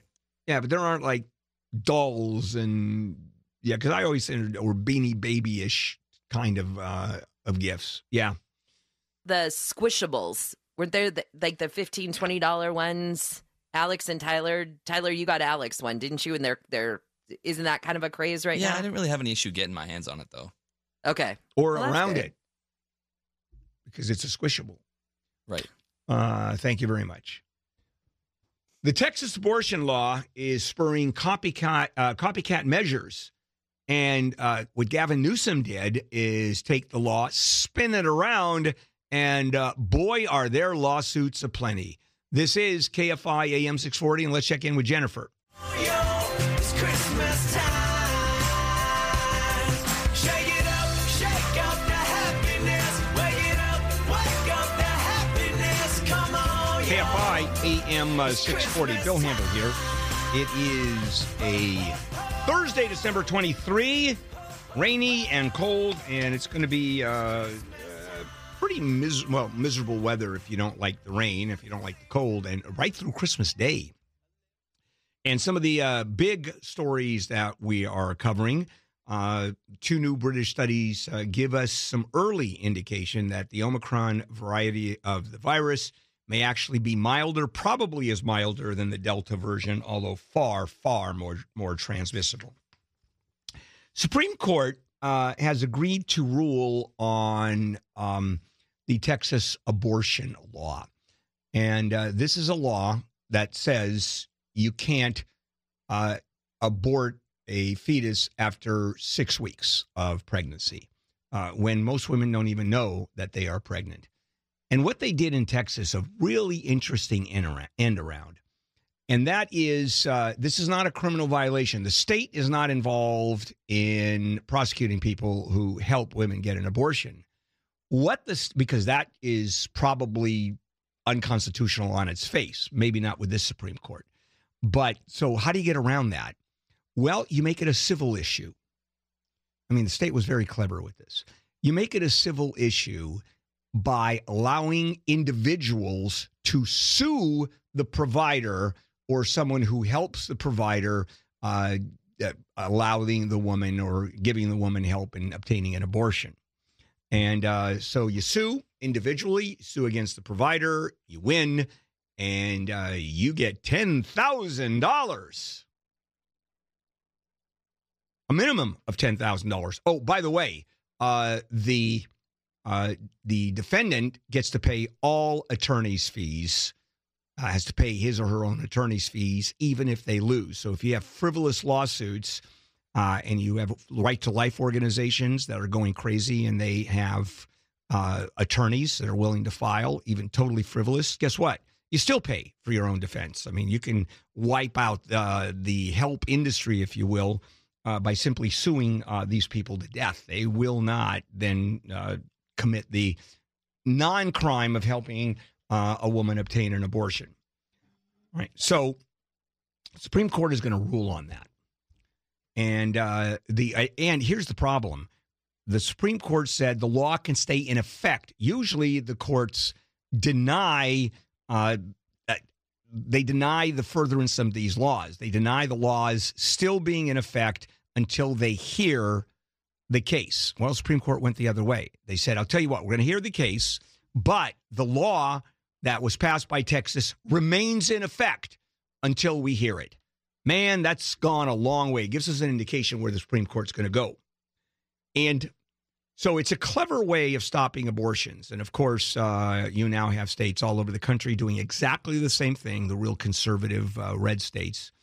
And our governor's gone the other way. Our governor says, okay, if you're going to do that, we're going to do the same thing with gun control. We have a law that says you can't have assault weapons. You can't have the magazine clips that exceed more than 10 rounds or whatever the number is.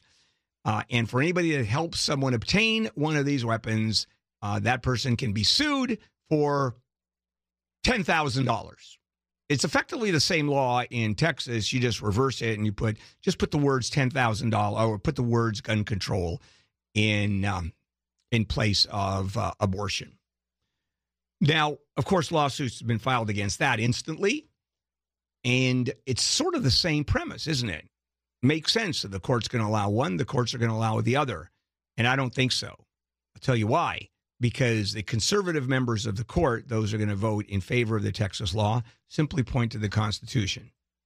There it is, Second Amendment. California's law is unconstitutional. There's the Second Amendment. It effectively stops people from buying weapons. Kind of interesting that California with assault weapons are sort of an outlier state. But I think the court is simply going to overturn all the gun control stuff. What's going to happen with the Texas law? I think the court is going to uphold the Texas law because they point to the Constitution and say, excuse me, where in the Constitution is the word abortion? Now, we have the Second Amendment that talks about guns and the right to bear arms, but I don't see anything in the Constitution that gives people the right to an abortion. It doesn't exist. And in fact, Roe v. Wade couldn't point to the Constitution specifically as gun advocates do. Roe v. Wade talks about the penumbra of rights emanating from the Constitution. It's sort of ethereal. It's like ectoplasm that comes out of the Constitution. And out of all that, right, out of this vapor, we can pull out the right to privacy, and therefore a woman has a right to abortion. I think it's a lot harder to argue the gun issue than it is the abortion issue. And I think this court is going to go. They're going to uphold the basis of Roe v. Wade. They're going to just allow all the restrictions. For example, Texas. Oh, you can have an abortion, just not after 6 weeks. And that doesn't stop anybody going, okay, after 3 days, after conception, you're still allowed to abort. Well, it depends on what you consider. There's the abortion pill, which is going to be illegal too, because it is illegal. And so a lot of Texas women are going into Mexico or getting them from Mexico. And so that's what's going to happen. And the big news is Gavin Newsom, boy, I'll tell you, he's feeling his oats. A lot of people are saying that's just a political measure that he's doing. It's just to influence his base. So he gets reelected. Coming up, spilling the tea. What does that mean in the world of social media? I'll explain. This is KFI AM 640, live everywhere on the iHeartRadio app. Hey, do you love a good story? Great. Then you got to check out the #Storytime podcast. Each episode brings you the craziest, creepiest, and cringiest stories from YouTube, TikTok, Reddit, and beyond. My story is about the time that I was broken up with at the 9/11 memorial. Twice. Look, the internet is a dumpster full of stories, and I, your host, Will McFadden, dive in headfirst, sift through the flaming trash, and bring you nothing but treasures. Listen to all 21 episodes of #Storytime now on the iHeartRadio app, Apple Podcasts, or wherever you get your podcasts. Meet CocoVia Memory Plus, with some of the most researched plant-based nutrients harnessing the natural compounds within the cocoa bean. To improve memory and brain function in just 8 to 12 weeks, try CocoVia Memory Plus capsules. Order today at cocovia.com. That's COCOAVIA.com, and use coupon code CCV20 to get 20% off your order. These statements have not been evaluated by the Food and Drug Administration. This product is not intended to diagnose, treat, cure, or prevent disease.